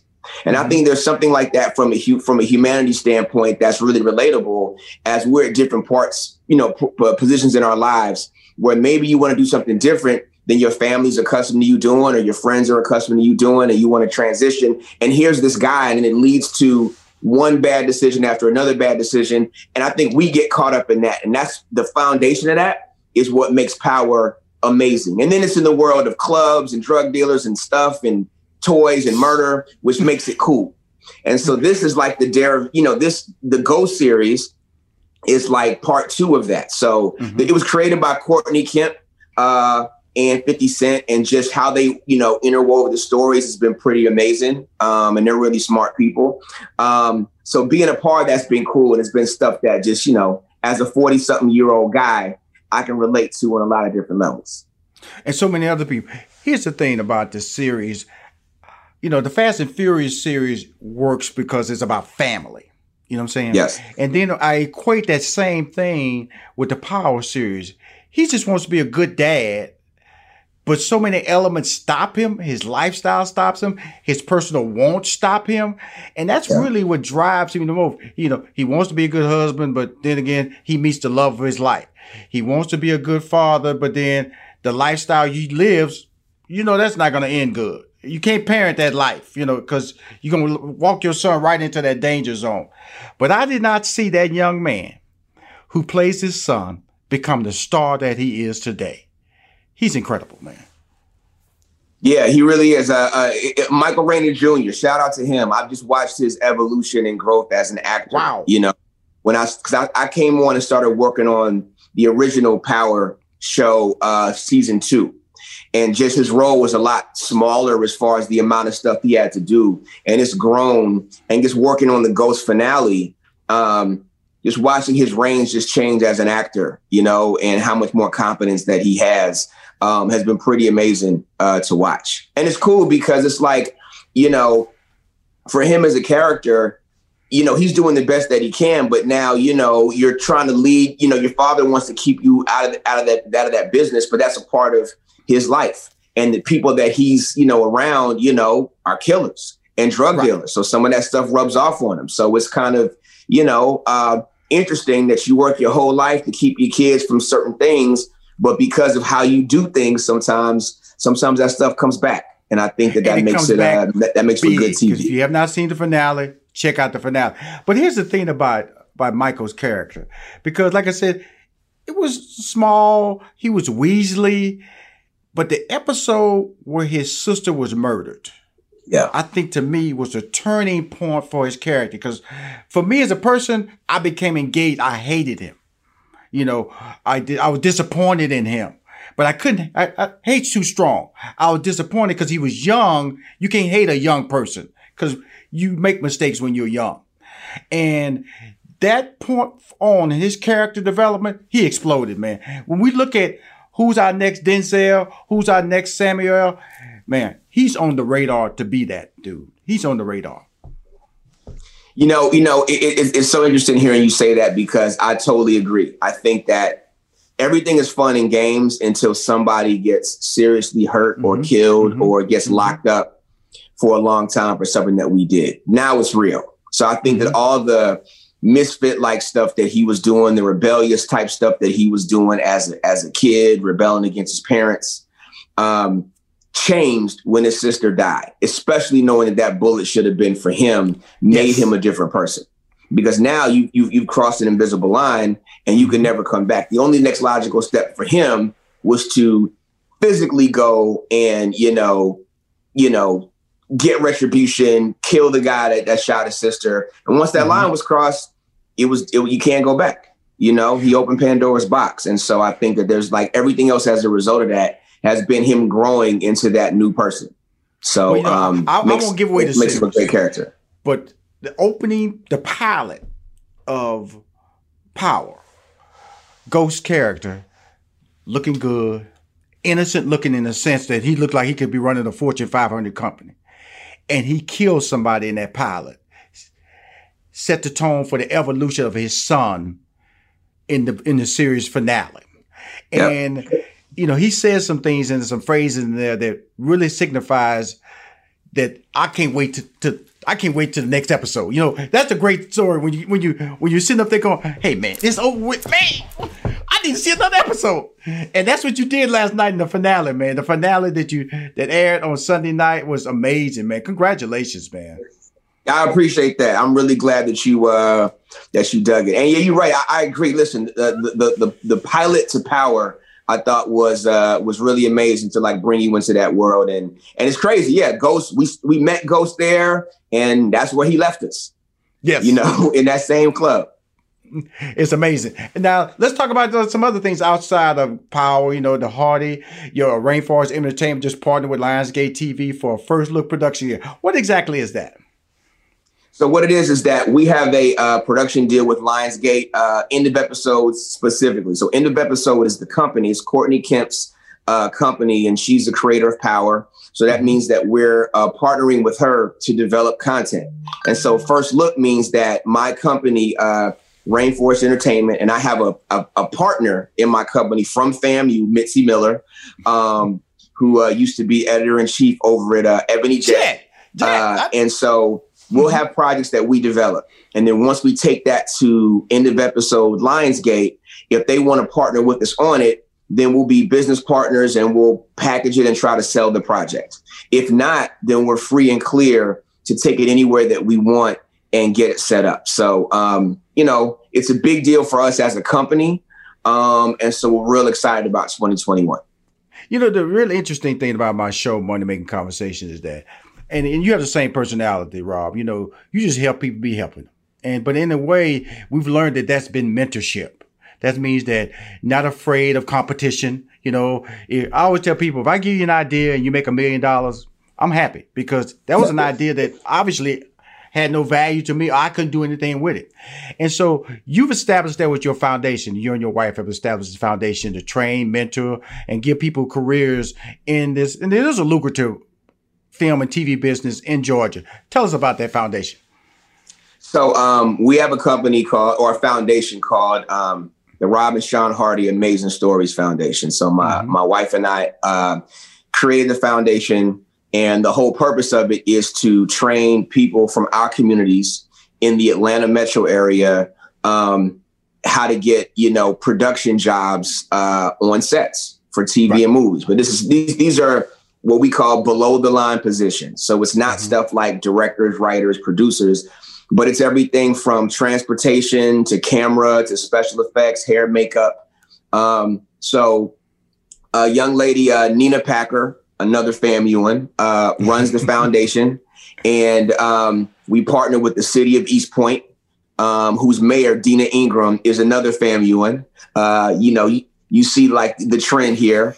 And we've done 2 seasons of it. So we basically gone out, found people, trained them, put them on sets. And a bunch of those people have gotten full-time jobs working on TV and movie sets. So we have people right now on shows like Black Lightning and Dynasty, and shows like that.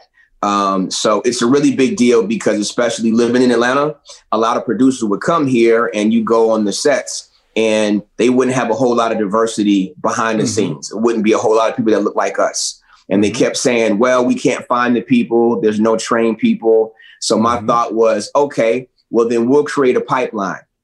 We'll create an avenue to where my cousin, your cousin that lives in our city can get some training and they can drive a truck. They can cook some food. They can carry some cable. They can do whatever. And then with that, they can get a career with a pension, with some health insurance. And then they can show other people in our communities that this industry, this multi-billion-dollar industry is for us too.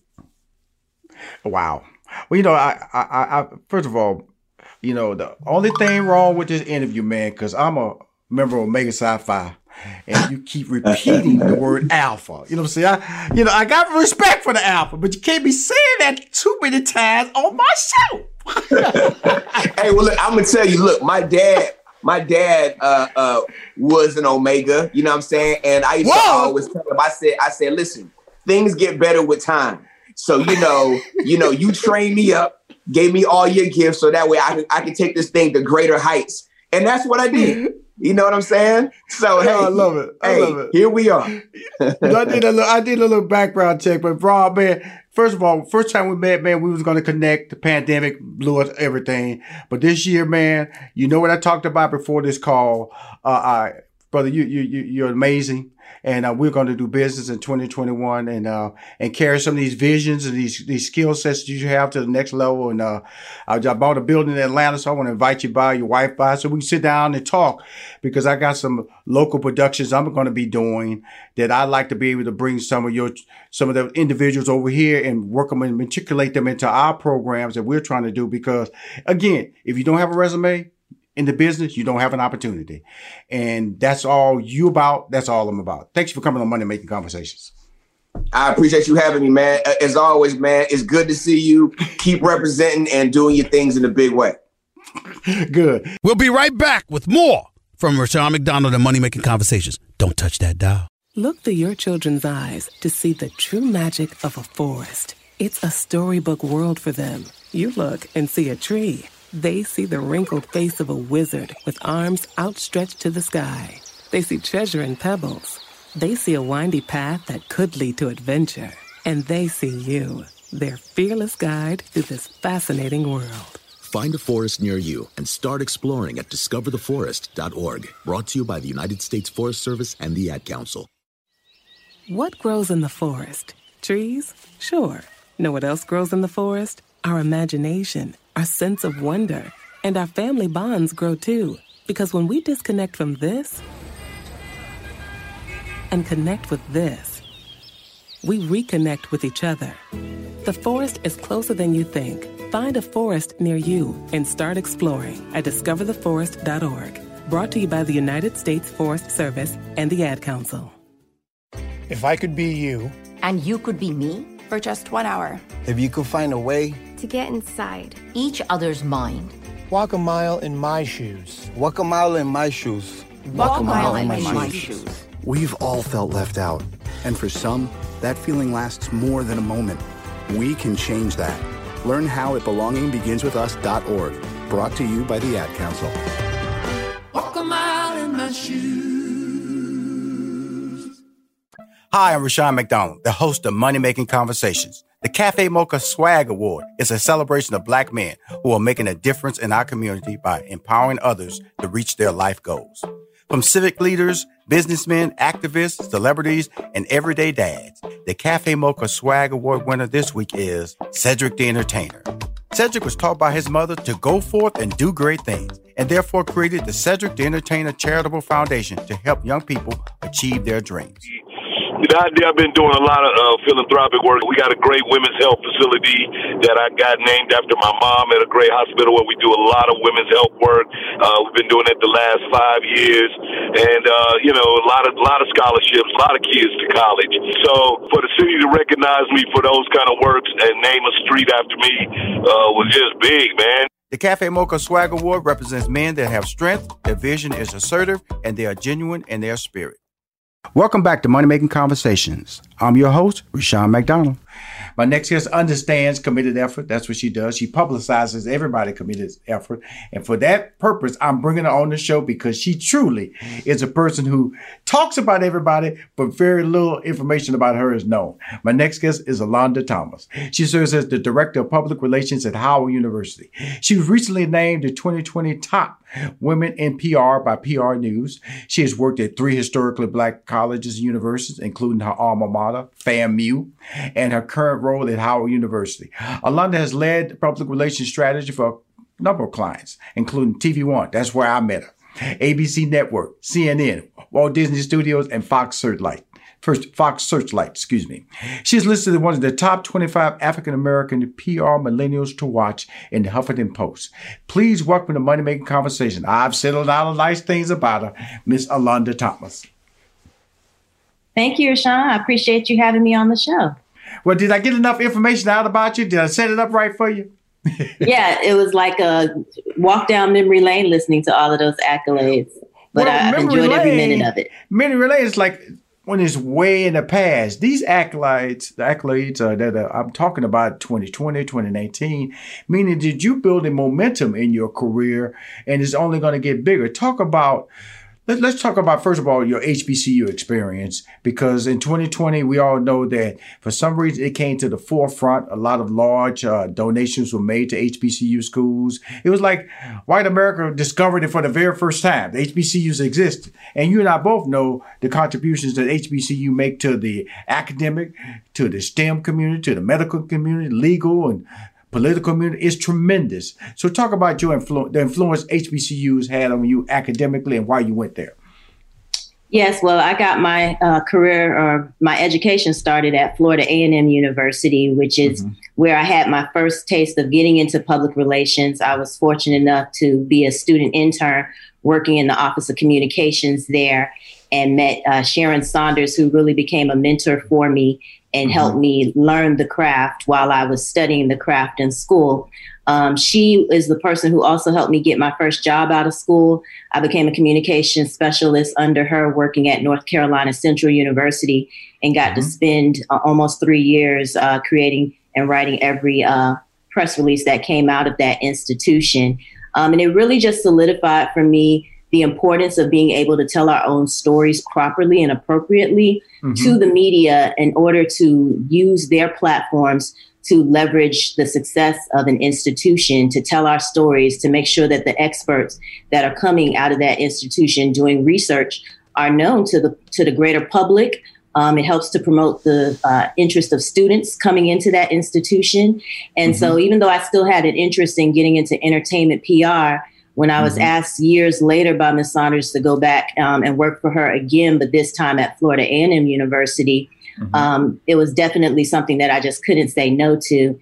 And then, of course, when the opportunity came up years later to leave TV One and go to work at Howard University, again, it was something that I definitely didn't mind doing because I feel so passionately and strongly about making sure that our HBCUs, our precious treasures, have an opportunity to get our message out to the greater world.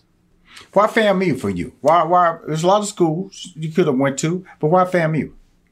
FAMU was a family school. My father had gone to both Bethune-Cookman and Florida A&M University, and I hadn't spent as much time at Florida A&M, so it was still mysterious to me. So when the opportunity to go to one or the other came up, I said, I definitely want to go to FAMU. It's a little farther away from my hometown in Miami, Florida, and I just was ready for that opportunity to branch out on my own and have my own new experiences as a young adult. And it did not disappoint. Some of the cultural experiences that I got to have there, attending the convocations and hearing from renowned speakers coming to campus. Those are some of the things that you experience at HBCUs that really help to shape and frame who you are as a person, understanding your identity and your background and the significance of our culture and our legacy.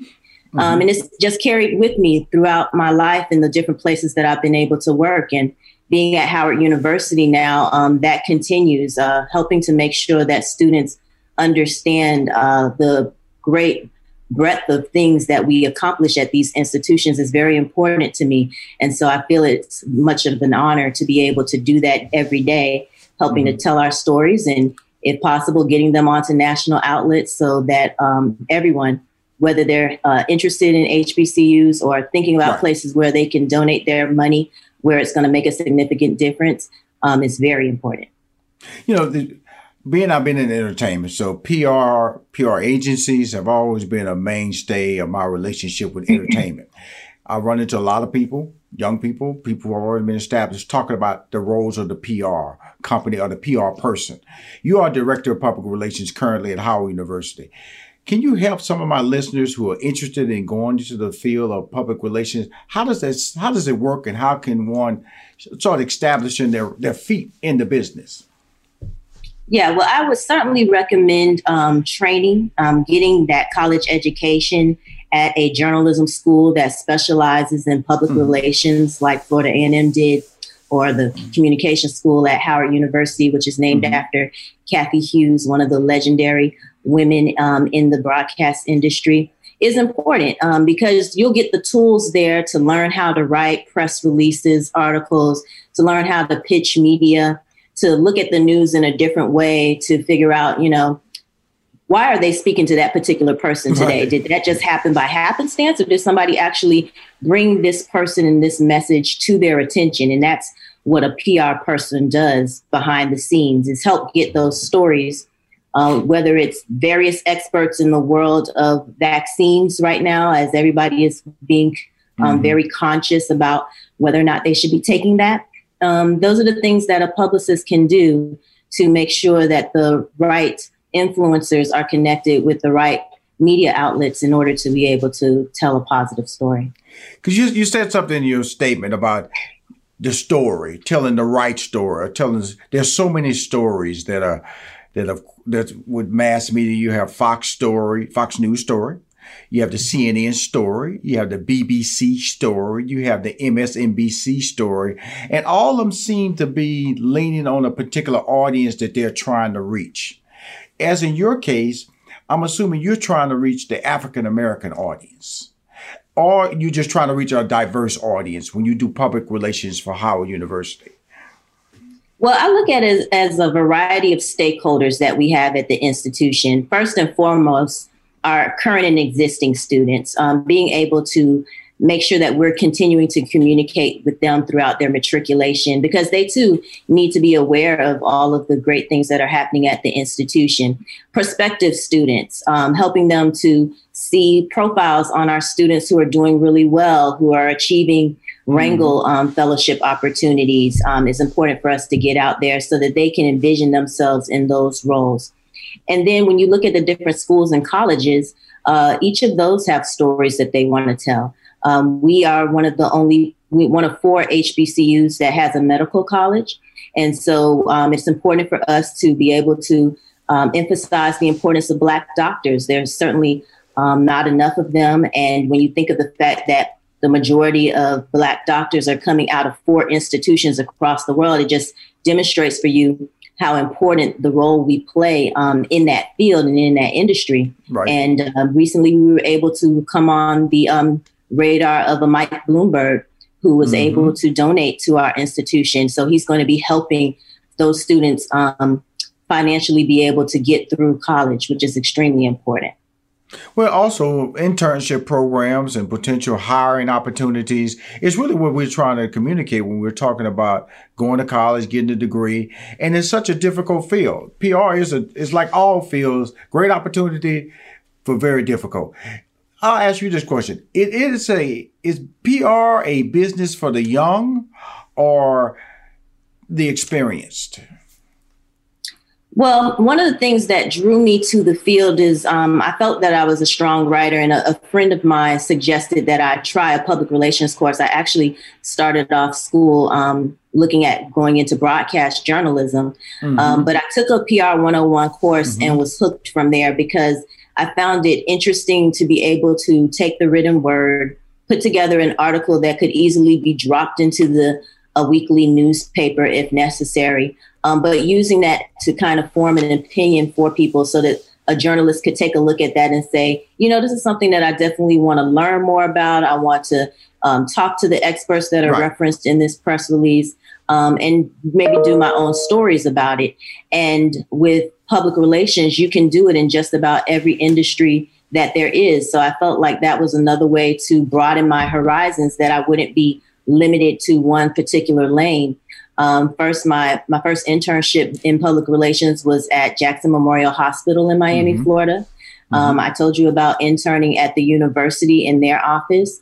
I do entertainment PR. I've done higher education PR. And at a university, with all of the different schools and colleges that we represent, I end up doing PR services for all of those individual areas as well. So I think it's definitely still a industry that's on the rise. And I think students would be well suited to think about that as they look at, their place in the industry that they want to go into. Now, your clients have included TV One, ABC Network, CNN, Walt Disney Studios, Fox Searchlight. Now, you and I met at TV One. We were met before that, but we were working on a particular show that attorney Benjamin Crump and I was doing called Evidence of Innocence. And then we were going back, we would email, we LinkedIn account, message, and all of a sudden you said, Rashawn, I'm headed to Howard.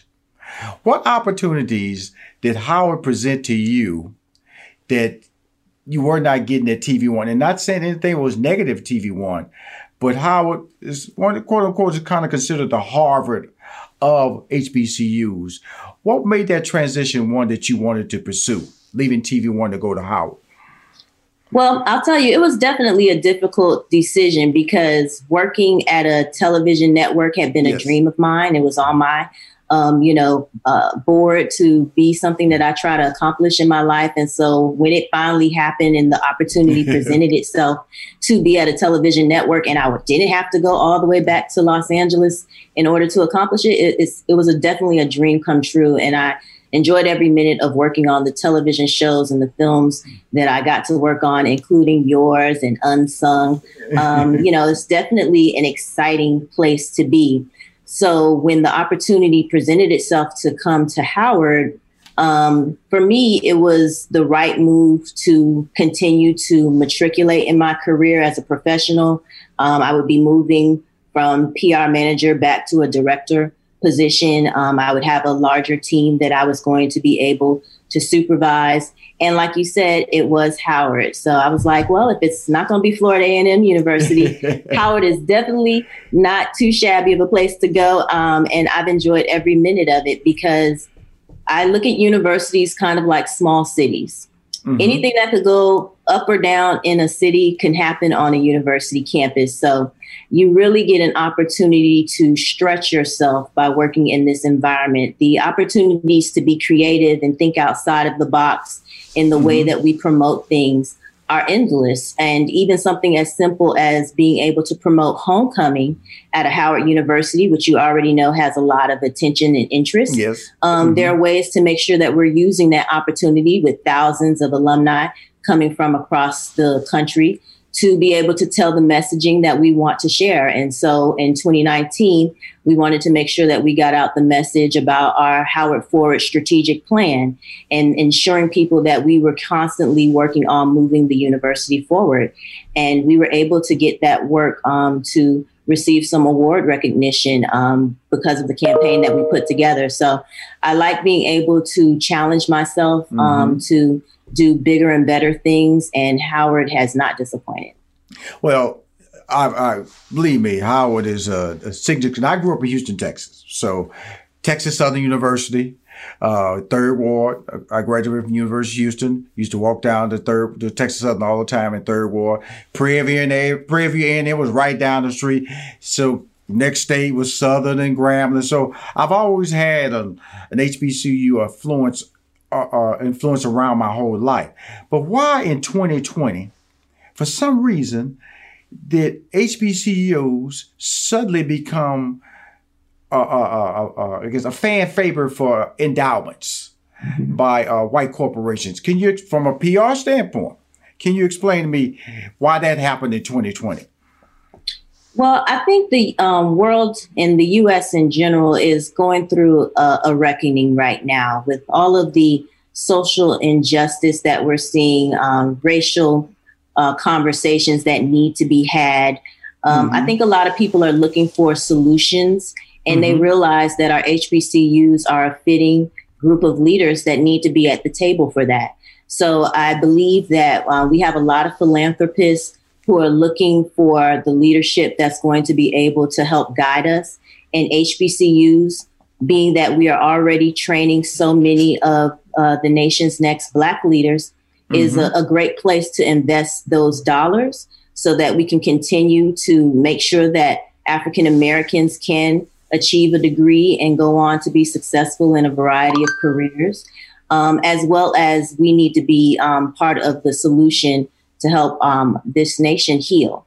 That's what I've been working on with the Office of University Communications team, to find different ways that we can take someone like President Frederick and allow him to use his expertise in areas that are of importance in this nation. So we've had him be able to talk on national television about the health crisis with the coronavirus and what we're doing at our HBCUs to continue to make our students safe. He's been able to encourage people to participate in the vaccination process through a PSA that we put together. And as people are seeing this on television, I do believe that they want to do something to help support the work that is being done. The fact that we've set up different sites for vaccine tests, coronavirus testing to take place, and resources need to be pulled together to make something like that happen. So we appreciate when a Bank of America steps up with $1 million grant in order to support that testing, or when a Thermo Fisher reaches out and says, we know that testing for your students on campus is going to be very expensive. And so we want to underwrite that so that you guys don't have to take that expense yourself.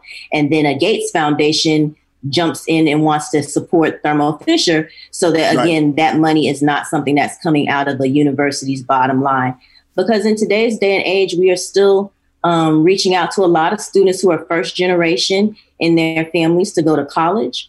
It's very expensive, and there's still students who really can't afford an opportunity to go to college. And HBCUs have been standing in that gap to help make those financial ends meet in order to continue to train this very necessary, important generation of leaders who are going to be coming out of these HBCUs. So we really applaud those who are stepping up to the table to do their part in any way possible, whether that's financially or through their resources.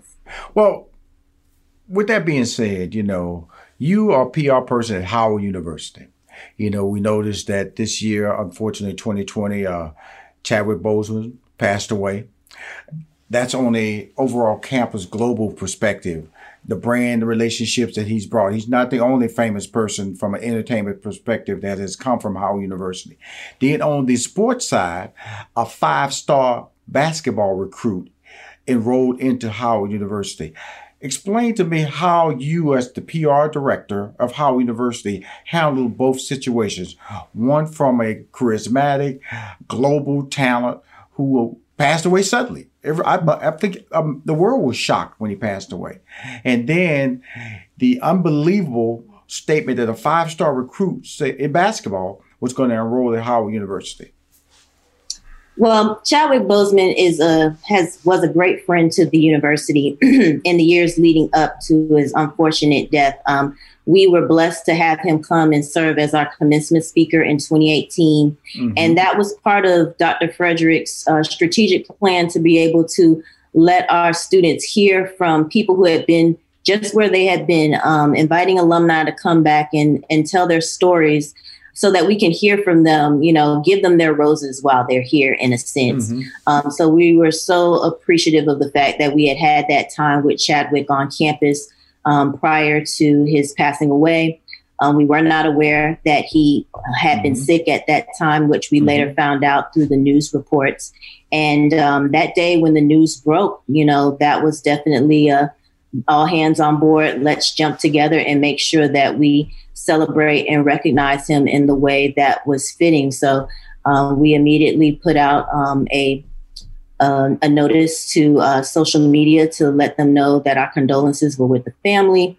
A larger note to campus was distributed, talking about the significance of his career, his charisma, what he brought to the world through the different roles that he played, and how he will truly always be remembered. And still to this day, we get a lot of requests for copies of that commencement speech to be included in various shows. So we continue to monitor and manage those requests as they come in. With a student like McCord Maker, those are the kinds of moments that universities hope will happen based off of all of the work that's currently being done with the young people that we have. And so to have someone at his level be interested in coming to a Howard University, even though he had his pick of the choice of places where he could have gone to school to play, is definitely helping us to, again, remind people of everything that we have to offer at a Howard University beyond just the sports, but the academics that clearly he was thinking about. The legacy that comes out of here obviously was very important to him. And we want all student athletes to consider coming to HBCUs, because we do definitely have the know-how and the talent and the educators to help them get to where they want to be in life outside of sport. So from an athletic standpoint, HBCUs have always been recognized as delivering on the sports, delivering on the entertainment, from the halftime bands. Now, from an academic standpoint, I've always felt that HBCUs have not been given their just due. And that's what angers me. And it angers me because I feel that, predominantly white institutions are basically taking credit for some of the academic successes that are happening with HBCU graduates. So I can't say it's been debunked. In the landscape of HBCUs, what can we do? What can we do to promote the value, the success stories of HBCUs so finally it's recognized and it's not like a surprise?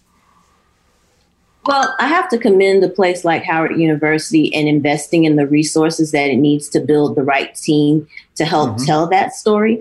Unfortunately, because resources are thin, investing in your communications team is just not something that happens at the rate that it needs to at all of our HBCUs. So this definitely goes back to funding.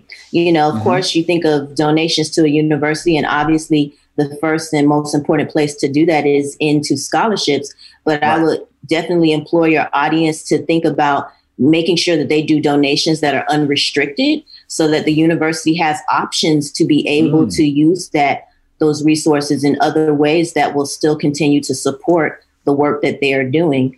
Howard University has invested in its Office of University Communications and will continue to do more as the dollars become available.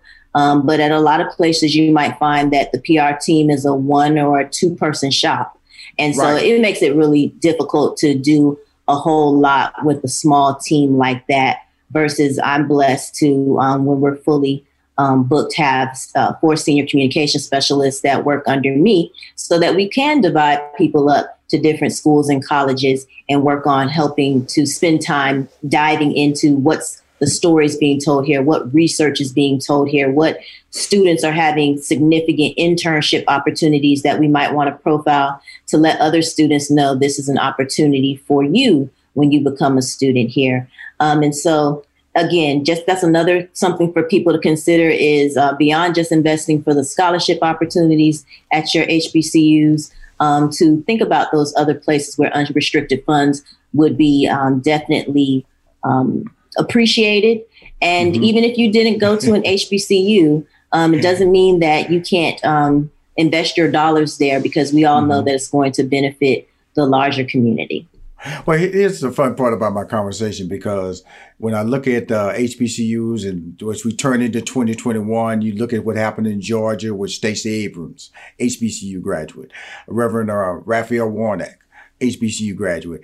And then we have to talk about the ultimate HBCU graduate about to make history as the Vice President-elect Kamala Harris, who's also a member of the sorority AKAs. Talk about the impact of her being the Vice President of the United States, being a graduate of HBCU, being a graduate of Howard University, and a proud graduate who talks about it, who communicates it, brings it up. Way before she was elected, she's always hung her hat proudly being a graduate of Howard University. What impact has that had on your brand? Well, first and foremost, we are so proud of VP-elect Kamala Harris, and it's just been such a pleasure to be this close to her transition from candidate to VP-elect on a national ticket to now just days away from becoming the vice president, the first Black woman, first woman to ascend to that role. And it's been amazing. It's been amazing, the amount of media attention and interest in Howard, because of the fact that she is an alum, a very proud alum of our institution, as well as what it's meaning to the students, particularly in a time like 2020, as it was, being virtual and being able to turn on television and see someone that looks like you in such an impactful role. Like she has said herself, she won't be the last person to have that opportunity. But before her, there were so many people who paved the way through going to Howard University, like a Thurgood Marshall and so many other elected officials who have transcended through Howard to go into the political arena. And we're big in the arts as well. We're big in the sciences. And while you may not end up knowing every single name, having her name out there demonstrates the power of an HBCU education, so that I hope that we will be able to end for good this conversation about what can an HBCU degree do for you, because we've been doing the walk, people like myself, quietly for years to come. And now she's doing it in a way publicly and visibly that everybody can relate to. Wow. I'm so glad you took the time to come on the show. Before we leave, I talked a little bit about PR. People want to be in the PR field. It sounds so easy. It's about relationships. As you spoke earlier, your opportunities were fueled by the relationship that you created. What is your career advice for aspiring young professionals that want to go into public relations? Well, I would definitely suggest that you take the time to intern throughout your college career and experience. It was definitely something that was instilled in us at FAMU's J School, that it was important to intern, but not only for you to have that on your resume to check it off, but also for you to get an opportunity to experience a variety of different companies and organizations to see what's a good fit for yourself. You don't want to end up being at your senior year and that's the first time you're going someplace to intern. If you can intern in the middle of the fall and spring semesters, definitely take the time to intern over the summer. And these days, a lot more internships end up being paid opportunities than there were years ago when I was in school. So definitely take advantage of that. And then I would just also encourage you to follow your dreams and understand that the path from entry level to vice president or president is not always going to be a straight path. But it doesn't mean that it's something that you can't accomplish. There are going to be challenges along the way. There are going to be tests that are going to happen and obstacles that's coming your way. But every test is an opportunity for a testimony. So just put your all into it, move forward, and eventually you'll have a story to tell about how you succeeded.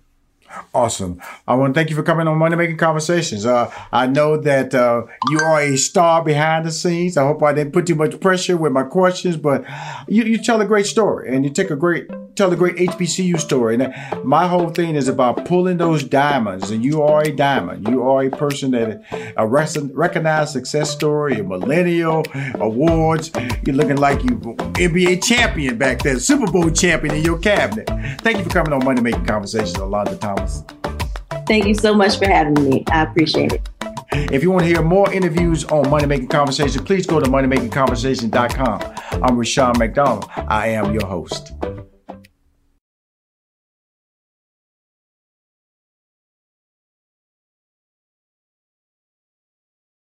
In this season of giving, Kohl's has gifts for all your loved ones. For those who like to keep it cozy, find fleeces, sweaters, loungewear, blankets, and throws. Or support minority-owned or founded brands by giving gifts from Human Nation and Shea Moisture.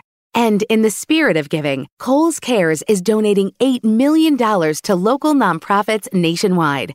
Give with all your heart this season with great gifts from Kohl's or Kohls.com.